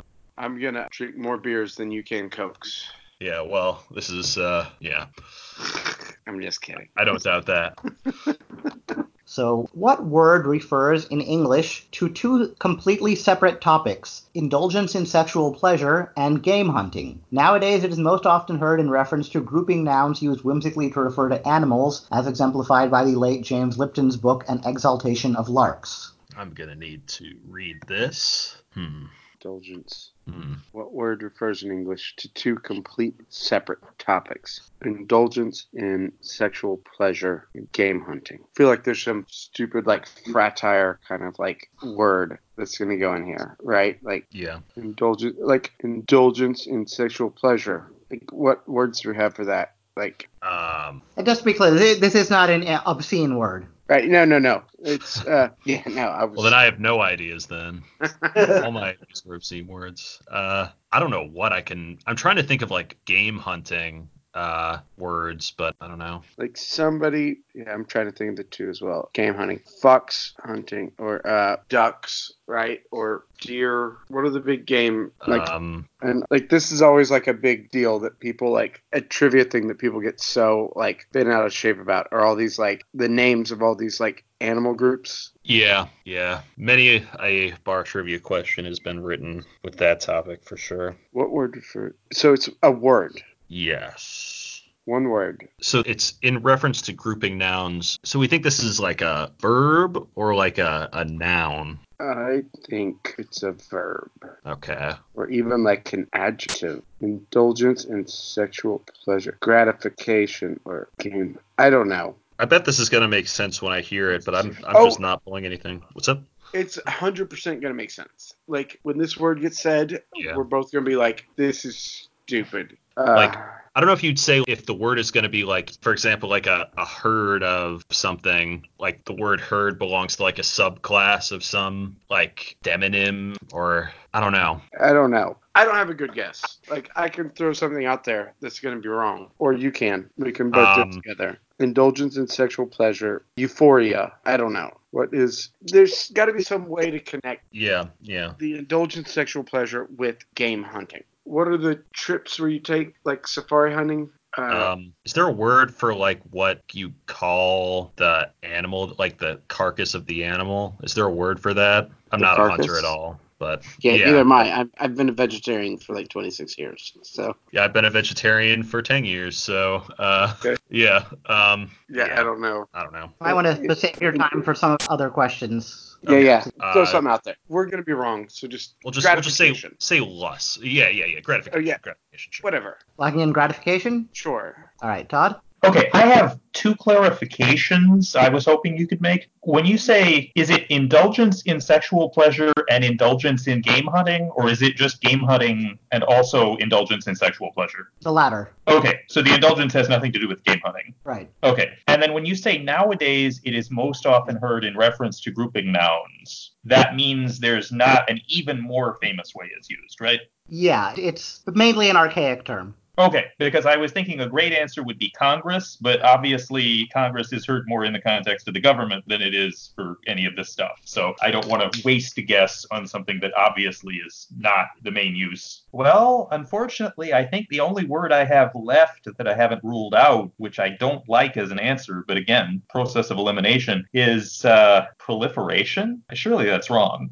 All right. So like I said, we are in the super hard round now. Things are a bit tougher. But yeah, this noun, it pretty much, the hunting meaning is almost entirely obsolete, but it shows up only in reference to when people talk about nouns of venery, which I guess were originally in relation to animals that were hunted, but now kind of just whimsically used to refer to many different kinds of things and fuel a lot of terrible trivia questions. The sexual-based meaning, it shows up, I think, only in the adjective form in reference to venereal disease. But the noun form derived from the goddess Venus is venery. Yeah, I don't know that word, so I probably was not going to guess that word. Yeah. All right. So, and as being a grammatical moron and not hearing that word ever before, I'm pretty happy. Fair enough. All right, Todd and Cheyenne now to steal from Dylan. One of the first reggae-influenced pop songs to become a mainstream hit, Millie Small's My Boy Lollipop, features a memorable harmonica solo performed by a member of backing band Jimmy Powell and the Five Dimensions. A long-standing urban legend holds that it was actually performed by what man, who at the time was the chief harmonica player for Jimmy Powell and the Five Dimensions, but probably wasn't featured on that specific track. This man went on to find success with a different group and then as a solo artist, and as a result has been twice inducted into the Rock and Roll Hall of Fame. Rod Stewart. You want to lock that? I do. Yeah, if you come that strong with anything, I am backing off.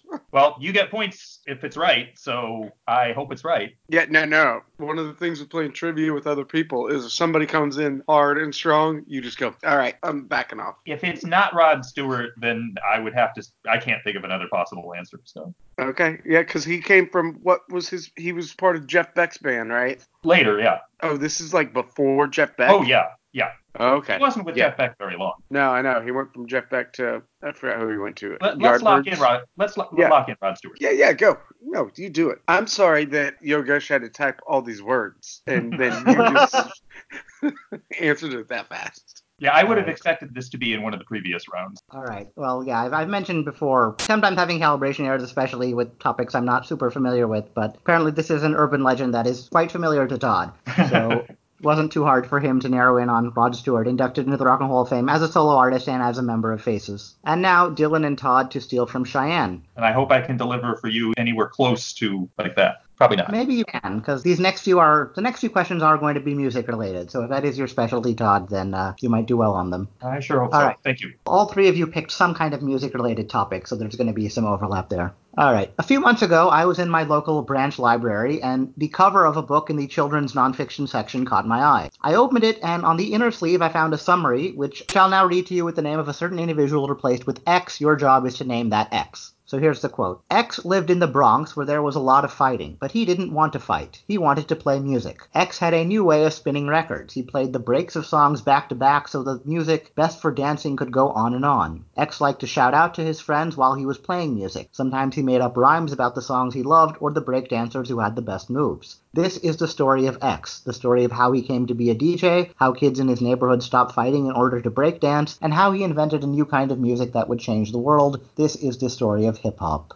I'm going to read that again. So, Yogesh, you personally were at the library? Yep.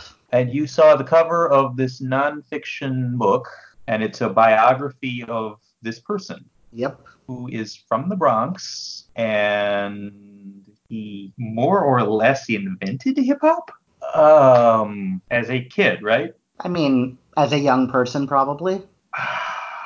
Well, my first thought is I hope it's not Africa Bambaataa after all the trouble he's gotten into. And there's no way it's somebody like Spoonie G unless this is intended to be like the hardest question ever. That'd be kind of cool, actually. But, I mean, Dylan, do you have any guess here before I rack my brain? So what era are we thinking? I'm thinking Or like as far as like 70s? 78, 79, because Sugar Hill Gang was, I think, 79, and he couldn't have invented this after they already had a hit with it. Sure. But the problem is the debate over, what was the first rap hit. I mean, you could argue Joe Tex was rap, and that was before any of this stuff. I've even heard people argue that, like, hopelessly pasty, soulless white guys were proto-rap just because of some experiment they did once or twice. I don't agree with that. But, oh, goodness. Some people claim that Rapture is the first hip-hop. I prefer the Strawberry Rap by Strawberry Shortcake, but I probably shouldn't say that on this podcast. So it's somebody from the Bronx, which rules out a lot of people. I mean, I'm trying to think. I mean, Africa Bambaataa is from New York,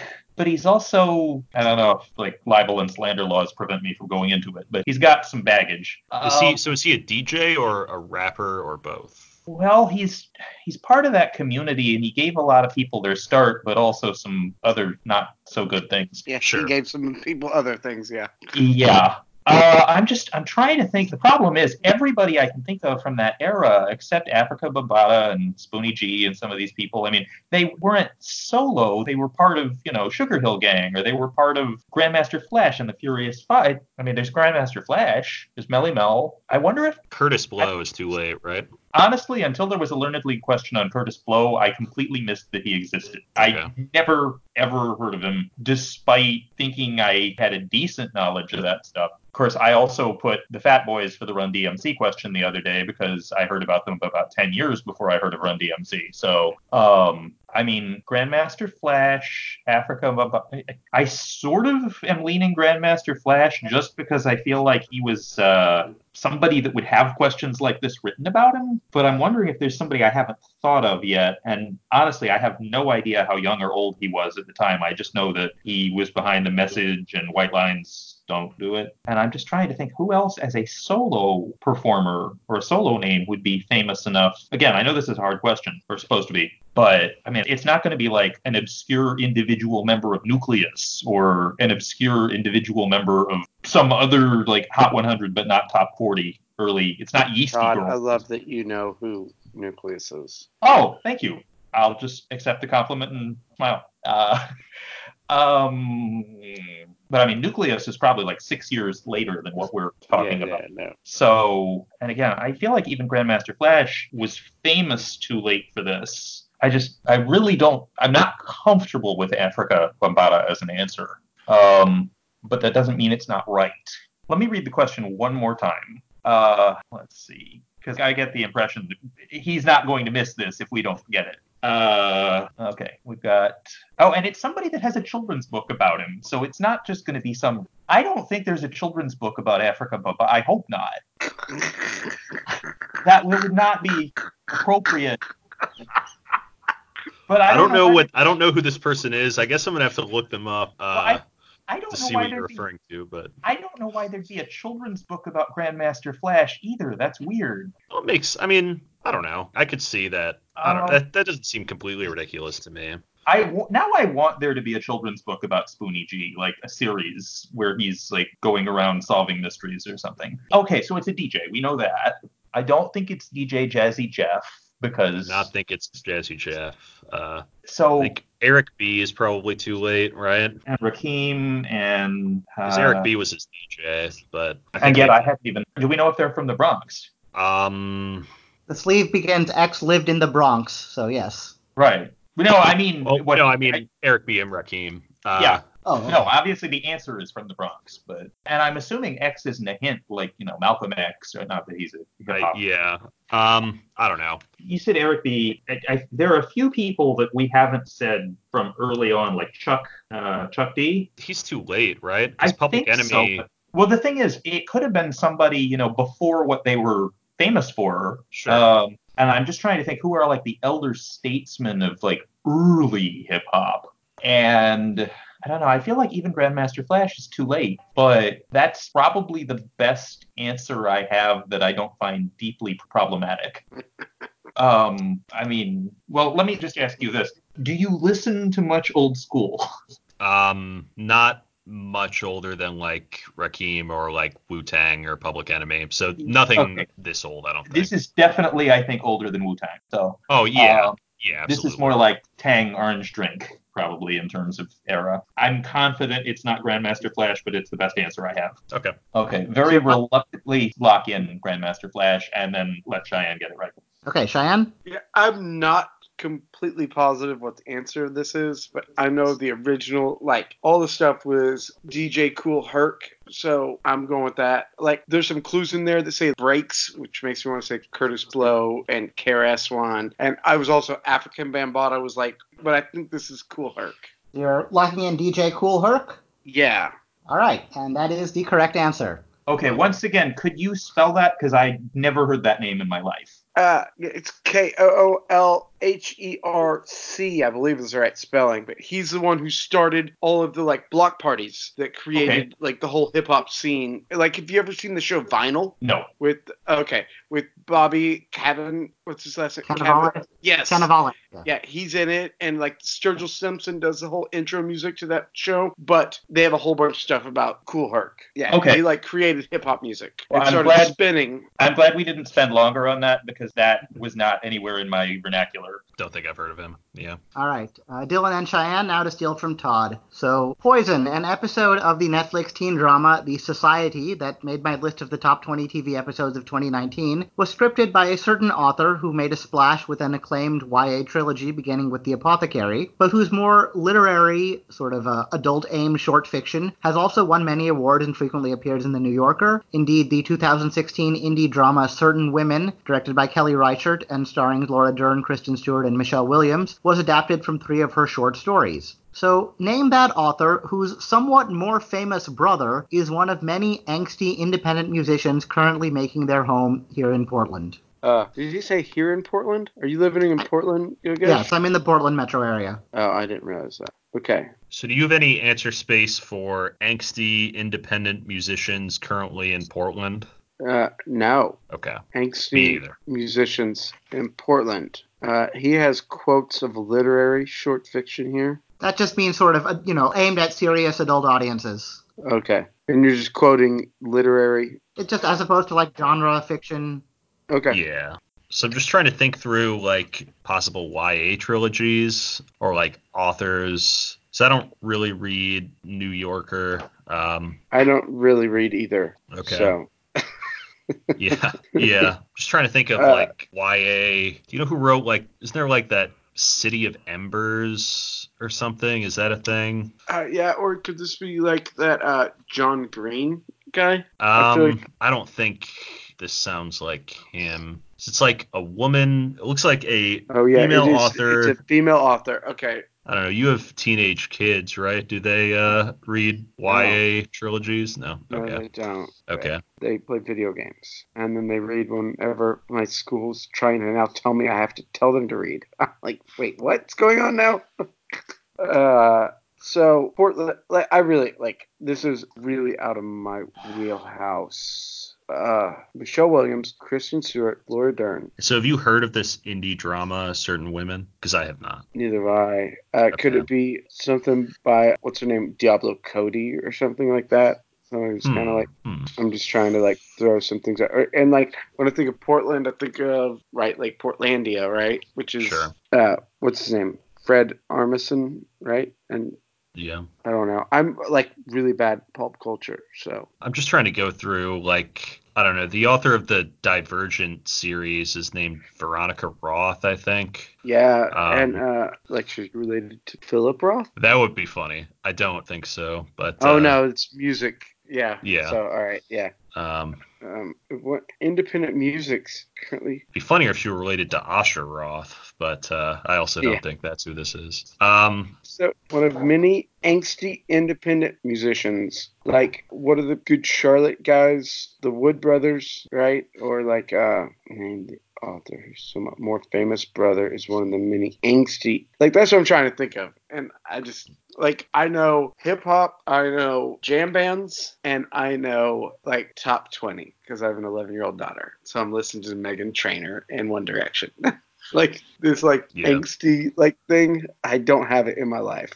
Yeah, I'm just trying to come at it from the YA angle because that's the only thing that I could even conceivably know, I think. Yeah, no, I'm same like Stephanie Meyer, right? Yeah, Stephanie Meyer, Veronica Roth.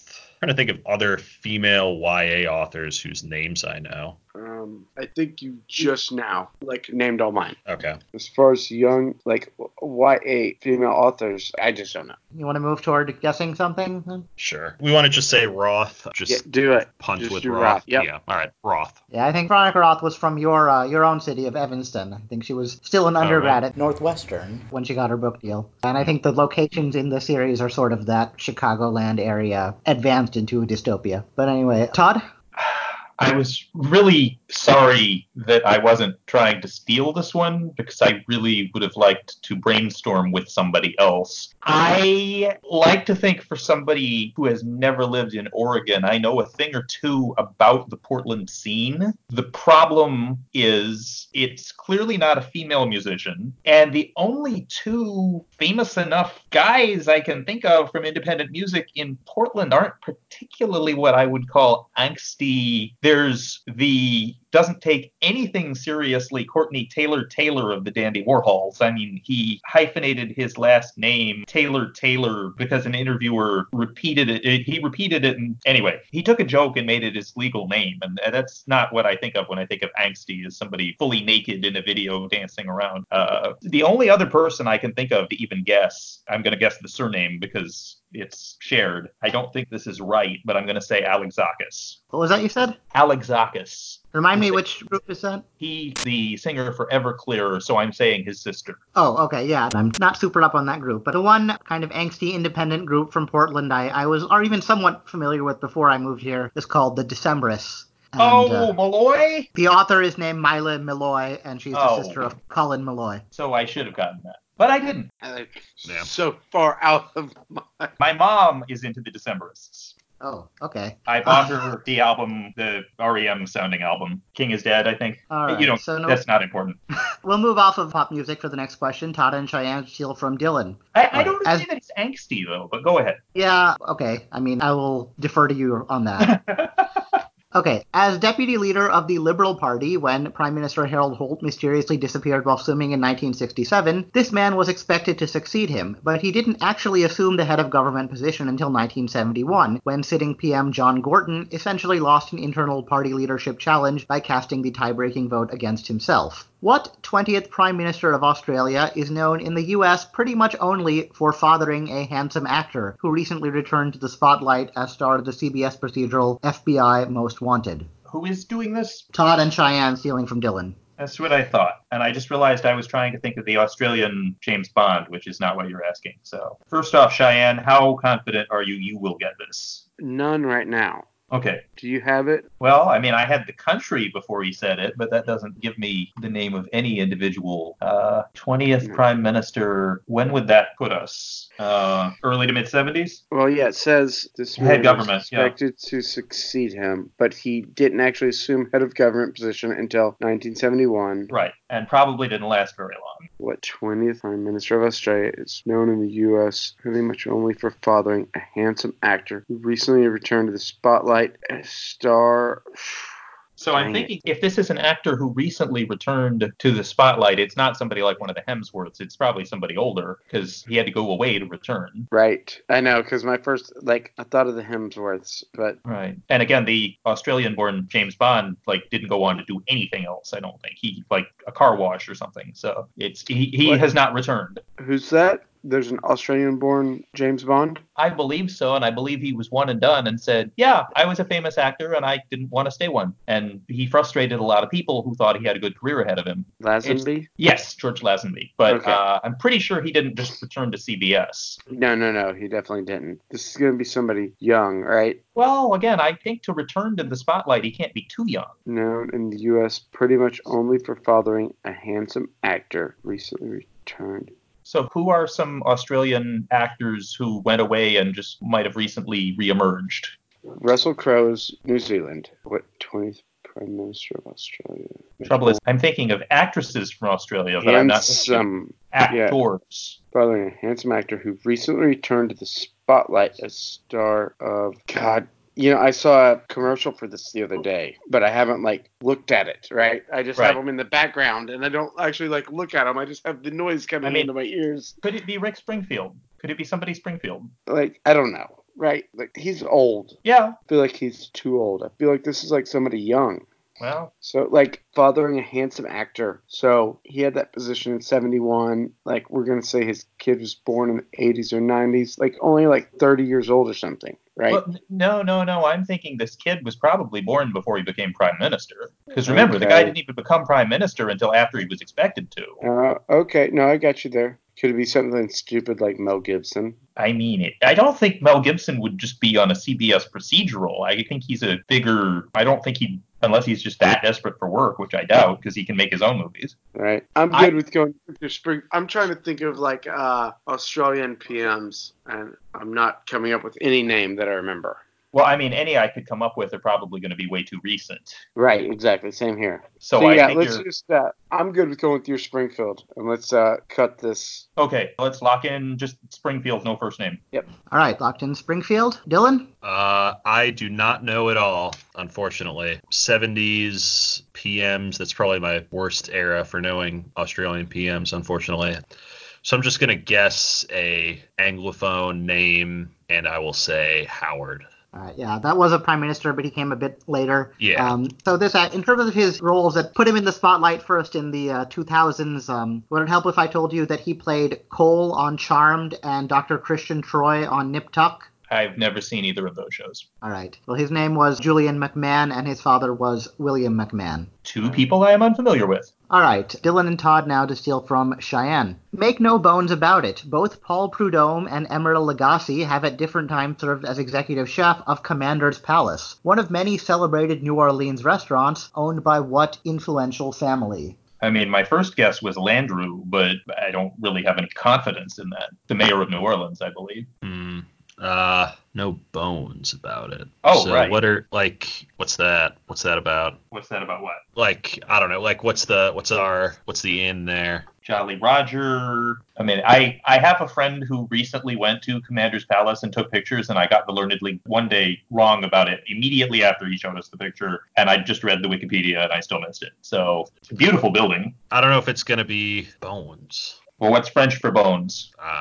Osteo with a bunch of elided consonants. I don't know. Bones. I don't know if it's like could be like people who are in Skull and Bones, if it's like the Bushes, or like if we should pick like the Huey Long. I don't think he had an influential family, but Well, let's I see. don't know. Some famous influential families in traditional Louisiana political times would be the Blancos, the Landrews, the maybe Bro. I don't know if his family. I don't know. I'm still kind of stuck on. I don't think Landrew is right. I just don't have a more intelligent answer. Trying to think of maybe some more people.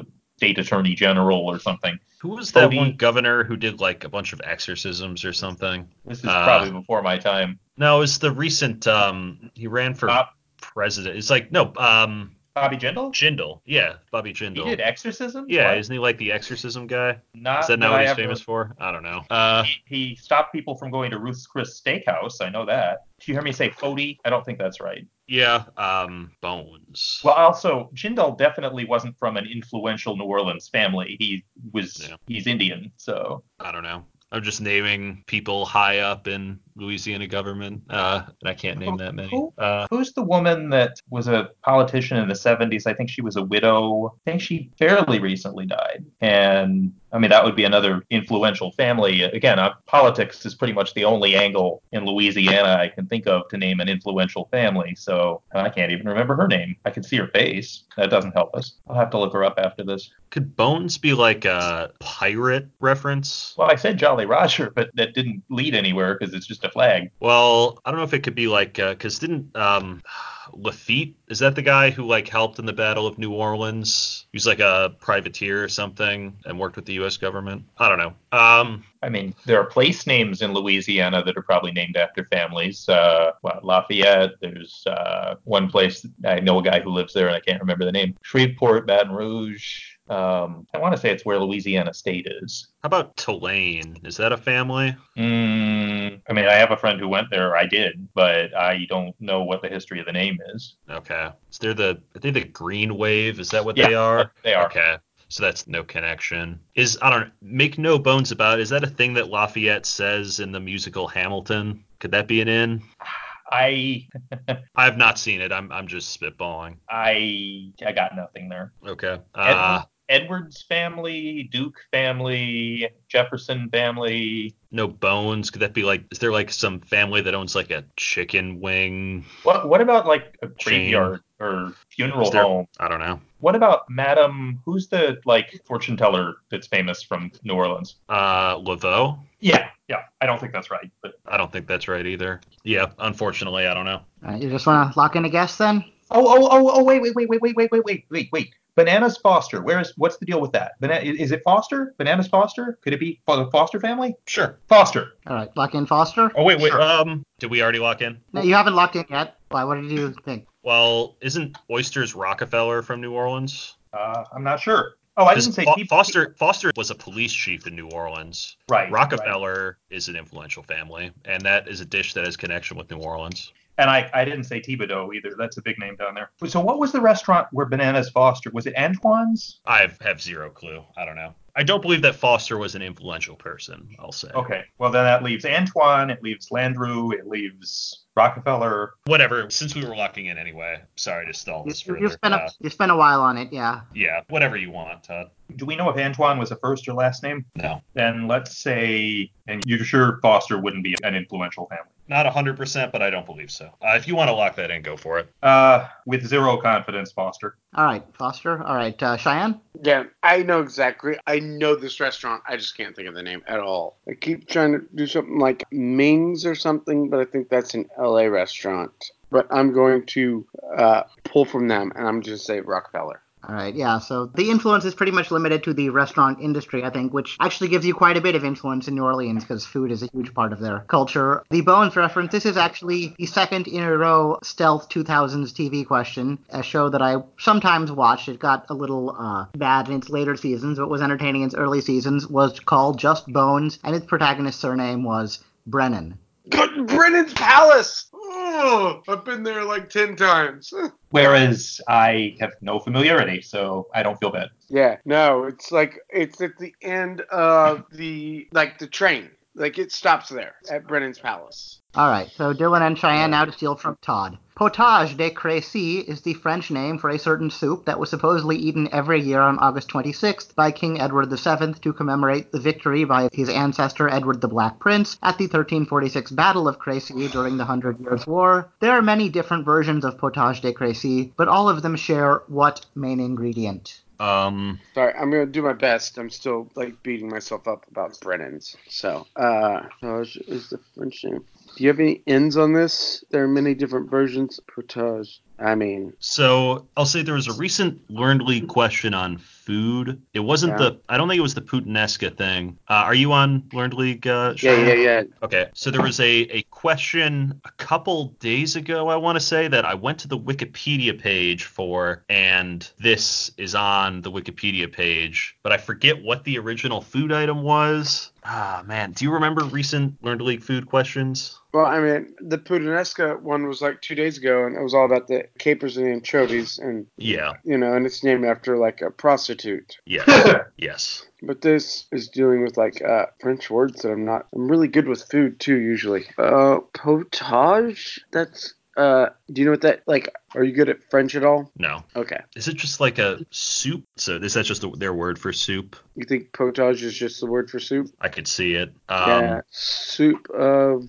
I mean, Crécy is just the name of the city where the battle was fought. Do you remember other recent Learned League food questions? It's bugging me because I should have remembered it, but... I don't remember anything like this in LL. It wasn't this specifically. I'm just... Yeah, I'm just trying to figure out the connection you're trying to make because I don't remember anything that goes like potage or Crécy. And then maybe I'm just forgetting it because... Yeah, this wasn't directly, but it's on the Wikipedia page of something that was directly in LL. Okay.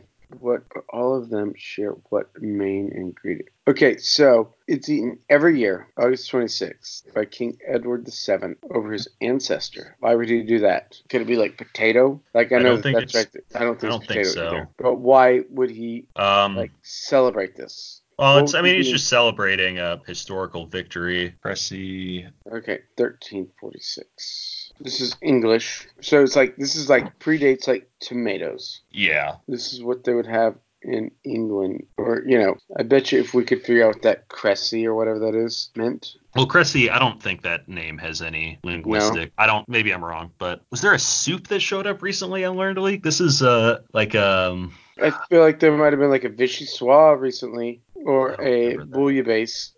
But what are there a bunch of versions of, right? There are many different versions of blah, but all of them share what main ingredient? So is it a meat item or a... Yeah, I don't know. Let's just throw something out there. I don't think we're...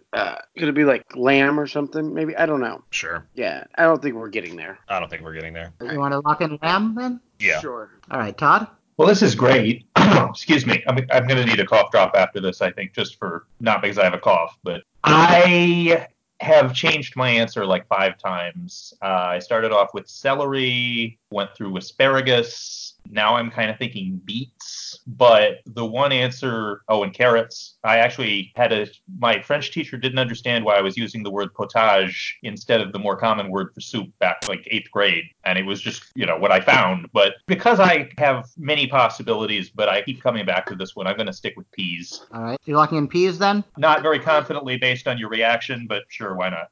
All right. Dylan, I'm curious, did you play BP trivia? Yeah, I played BP trivia, yeah. Okay, because I'm wondering if maybe that was where you saw the question that reminded you of it rather than Learned League. But in any event, the main ingredient of potage de Crécy is carrots.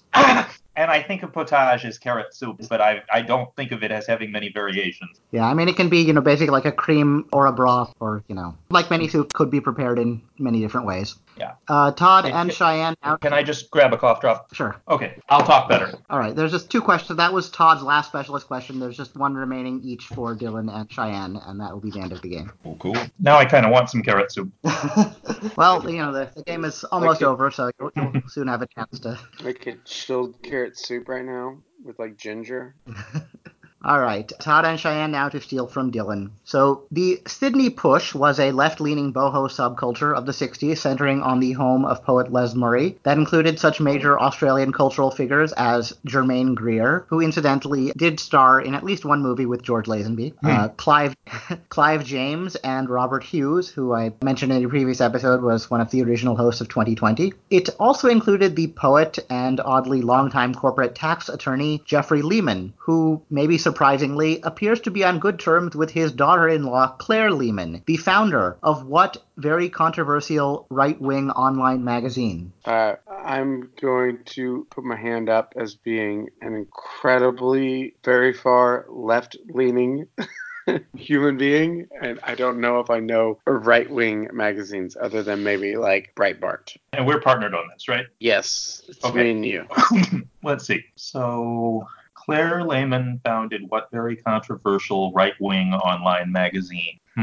Well, certainly I can name some that I don't consider controversial and right-wing, but that doesn't really help us. Such as what? Well, Your guess, can we get the I don't have the question. Oh, there it is. Sorry. It's there. Yeah, no, I got it. It's right. I mean, magazine is what's throwing me because I can think of some blogs, but Right. a magazine that would be considered both right-wing and very controversial. Very controversial says to me it's not just like mildly titillating, it's like offensive. But it says online magazine, right? Right. Okay. So there's WorldNet Daily from like 20 years ago. I think this is something pretty recent. It's going to be like a Richard Spencer kind of like. Yeah, if it's alt-right, I mean, I probably have avoided Right. even... That's how I am. Like, I really, like, this is so far out of my realm. Right. Like, I've avoided it to even get mad at it. So, Well, like, I'm trying to figure out, though, if Sydney Push is in any way related other than her father-in-law is Australian. Because, I mean, the whole question is basically about an Australian group, and then the actual question doesn't seemingly have anything to do with that except that it's her father-in-law. right. So let me just try to name any even right-wing websites I can think of, and maybe I'll accidentally say something that I don't realize is a magazine. You said Breitbart. I don't even think of that as a magazine, but it's closer. Right. Ace of Spades is a blog. Little Green Footballs is a blog that I think actually dissociated itself from the right. I already said WorldNet Daily. Newsmax? What about Newsmax? That's fine. And is that maybe like a spin-off of Rupert Murdoch? Yeah, but again, it's not too recent. In fact, I haven't heard about it lately, but I remember it being, like, oh, that's from Newsmax. Yeah. It was not a seal of bipartisan approval by any means. Yeah, I don't know. If y'all can pause for about 8 hours, I'll go listen to a whole bunch of Behind the Bastards, and I'm sure it'll come up. I mean, we know Claire Lehman didn't found the Drudge Report, so that's not a magazine either. Come on. There's National Review, but that wasn't always online. There's Weekly Standard, which wasn't always online. I was just reading about layoffs at one of these. Somebody bought it up and just fired everybody. There's the Daily Caller. I'm not even sure what ideology that has. Oh, you almost got me into something. Should I keep talking or not talk? Oh, no, talk. Okay. What's Daily Caller, Newsmax. There's one that starts with a B that's 2 words, I think. The thing what is the one that Richard Spencer started? Do you remember that one? No, because I wasn't aware he was alive for a long time, and I haven't. You probably know more about him, but I didn't want to. I don't know. Just throw something up there. I don't think we're going to grab it. So let's see. The 2 choices I just said I was between were Newsmax and then another one that I liked better. What was it? Your guess. Rewind about 1 minute, please. Again, I don't think those... I know. I don't think we're going to get this. I think we should just throw down the answer and move on. Very controversial right-wing online magazine. Not Salon, it's not Slate. BuzzFeed isn't right-wing. I mean, it's, Jacobin, the left-wing one? Jacobin, that's like the one. I'm trying to think if there's any equivalent on the other side. I mean, this would have to have made the news somehow to be controversial enough. Right. Yeah, I just don't. This is like not my kind of thing. No, I get that. Yeah. I should at least be able to come up with a decent Hollywood Squares answer. Yogesh, if you could clarify, when you say online magazine, you mean this was never in newsstands? I believe that's the case. I don't know if I could swear to it 100%, but I believe that's the case. Okay, so it's nothing like Time or Newsweek that has gone online, or George. Not that any of these are really right wing, but I think you're right that we're probably not even in the right ballpark. But just to name something that is currently an online magazine and is at least not left of center: National Review, Weekly Standard, Jezebel is left wing, I think. Jezebel's very left wing. It's like Yeah. right in the same ballpark as Bitch. Well, as I said, I'm just trying to brainstorm like things that are linked to. How about Newsmax? Because that's Right. always been online. Newsmax, All right, you're locking in Newsmax? in the interest of time. Yes. All right, Dylan? So I'm not 100% on this. I'm sort of peripherally aware of.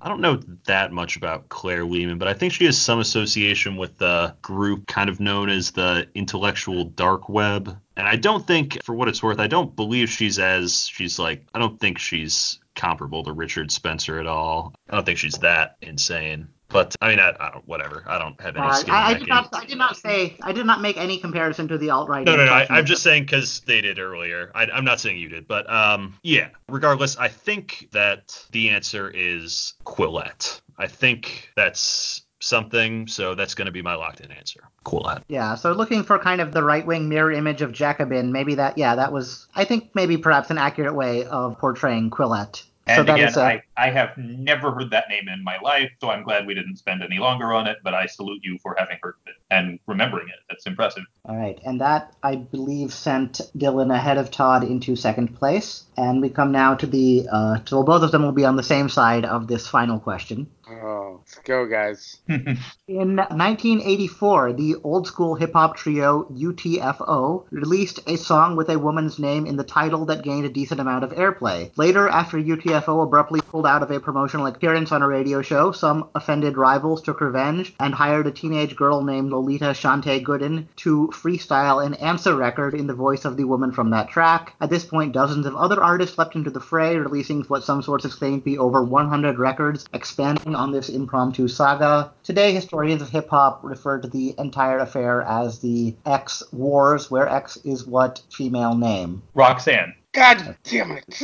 Well, so can we see the text of the question? Because it's Okay. like Nas talks about it. It's like there's Shantae and the real Roxanne. Yes. Or that's what Nas says. But I don't know if it's like Roxanne Shantae versus some other person. It's the Roxanne affair. Oh, very different pop song. So yeah, Roxanne. Yeah. Okay. Yep. There's no reason for me to hide my unhappiness with you because you blurted out so fast. Like, Sorry. good job. I mean, I'm not No, really, but no. I feel bad that you saw things kind of crumbling. You're probably still ahead. I lose either way, so. No, but like I just wrote that down and you just blurted out so fast. I was like, ah. All right, sorry, Yogesh. Yeah, I think we're destroying your whole thing right now. Yeah, I know. I mean, in some of the earlier episodes, I started with like a disclaimer about calibration.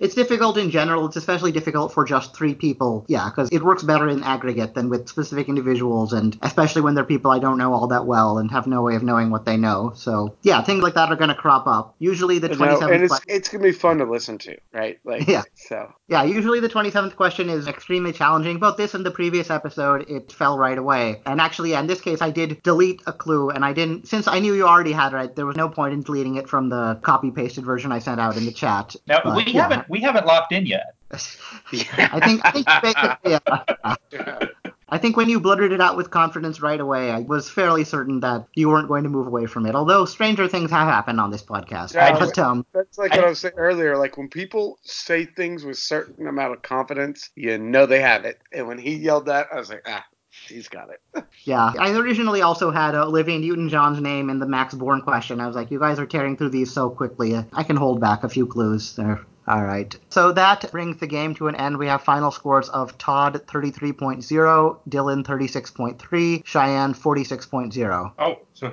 you still destroyed us.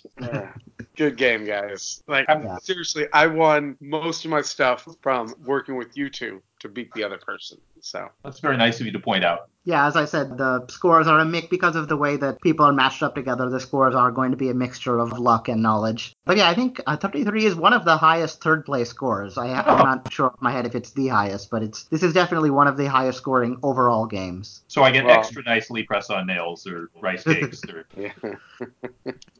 All right, Sweet. so before we sign off, each of you will get a chance to just say anything you want to say. It could be about the game or about the world at large or about any combination of those things. As long as it's not too long or offensive, it'll be kept in, and we'll go in reverse order of scoring, so the lowest scoring player will get the last word. So we'll start with Cheyenne. Yeah, hey, it's Cheyenne, Tulsa, Oklahoma, trying to create our own online trivia presence and business and streaming. So please check out Questionable Company on Facebook while we're trying to pivot in this critical time, and take care of yourself and your neighbors, and don't let people go shop and do crazy stuff, and just take care of everybody. If you know anybody who needs it, do it. All right, Dylan? Yeah, I guess I should, I'd be remiss if I didn't plug my blog here. I have a trivia relevant blog. Basically, I write a question, like an analogous question for every question that appears on Learned League during the main season. So if there's a question on like Puttanesca a few days ago, for example, I wrote a question on something about Naples, I think. And that can be found at mercurialmisery.blogspot.com. And seemingly the only way to get to it is to type that exact URL, because Blogspot, I guess, has bad SEO. But yeah, anyway, that's all I have to say. Yeah, my own blog is also on Blogspot, but you do have to type in the exact URL to get there, basically. Yeah.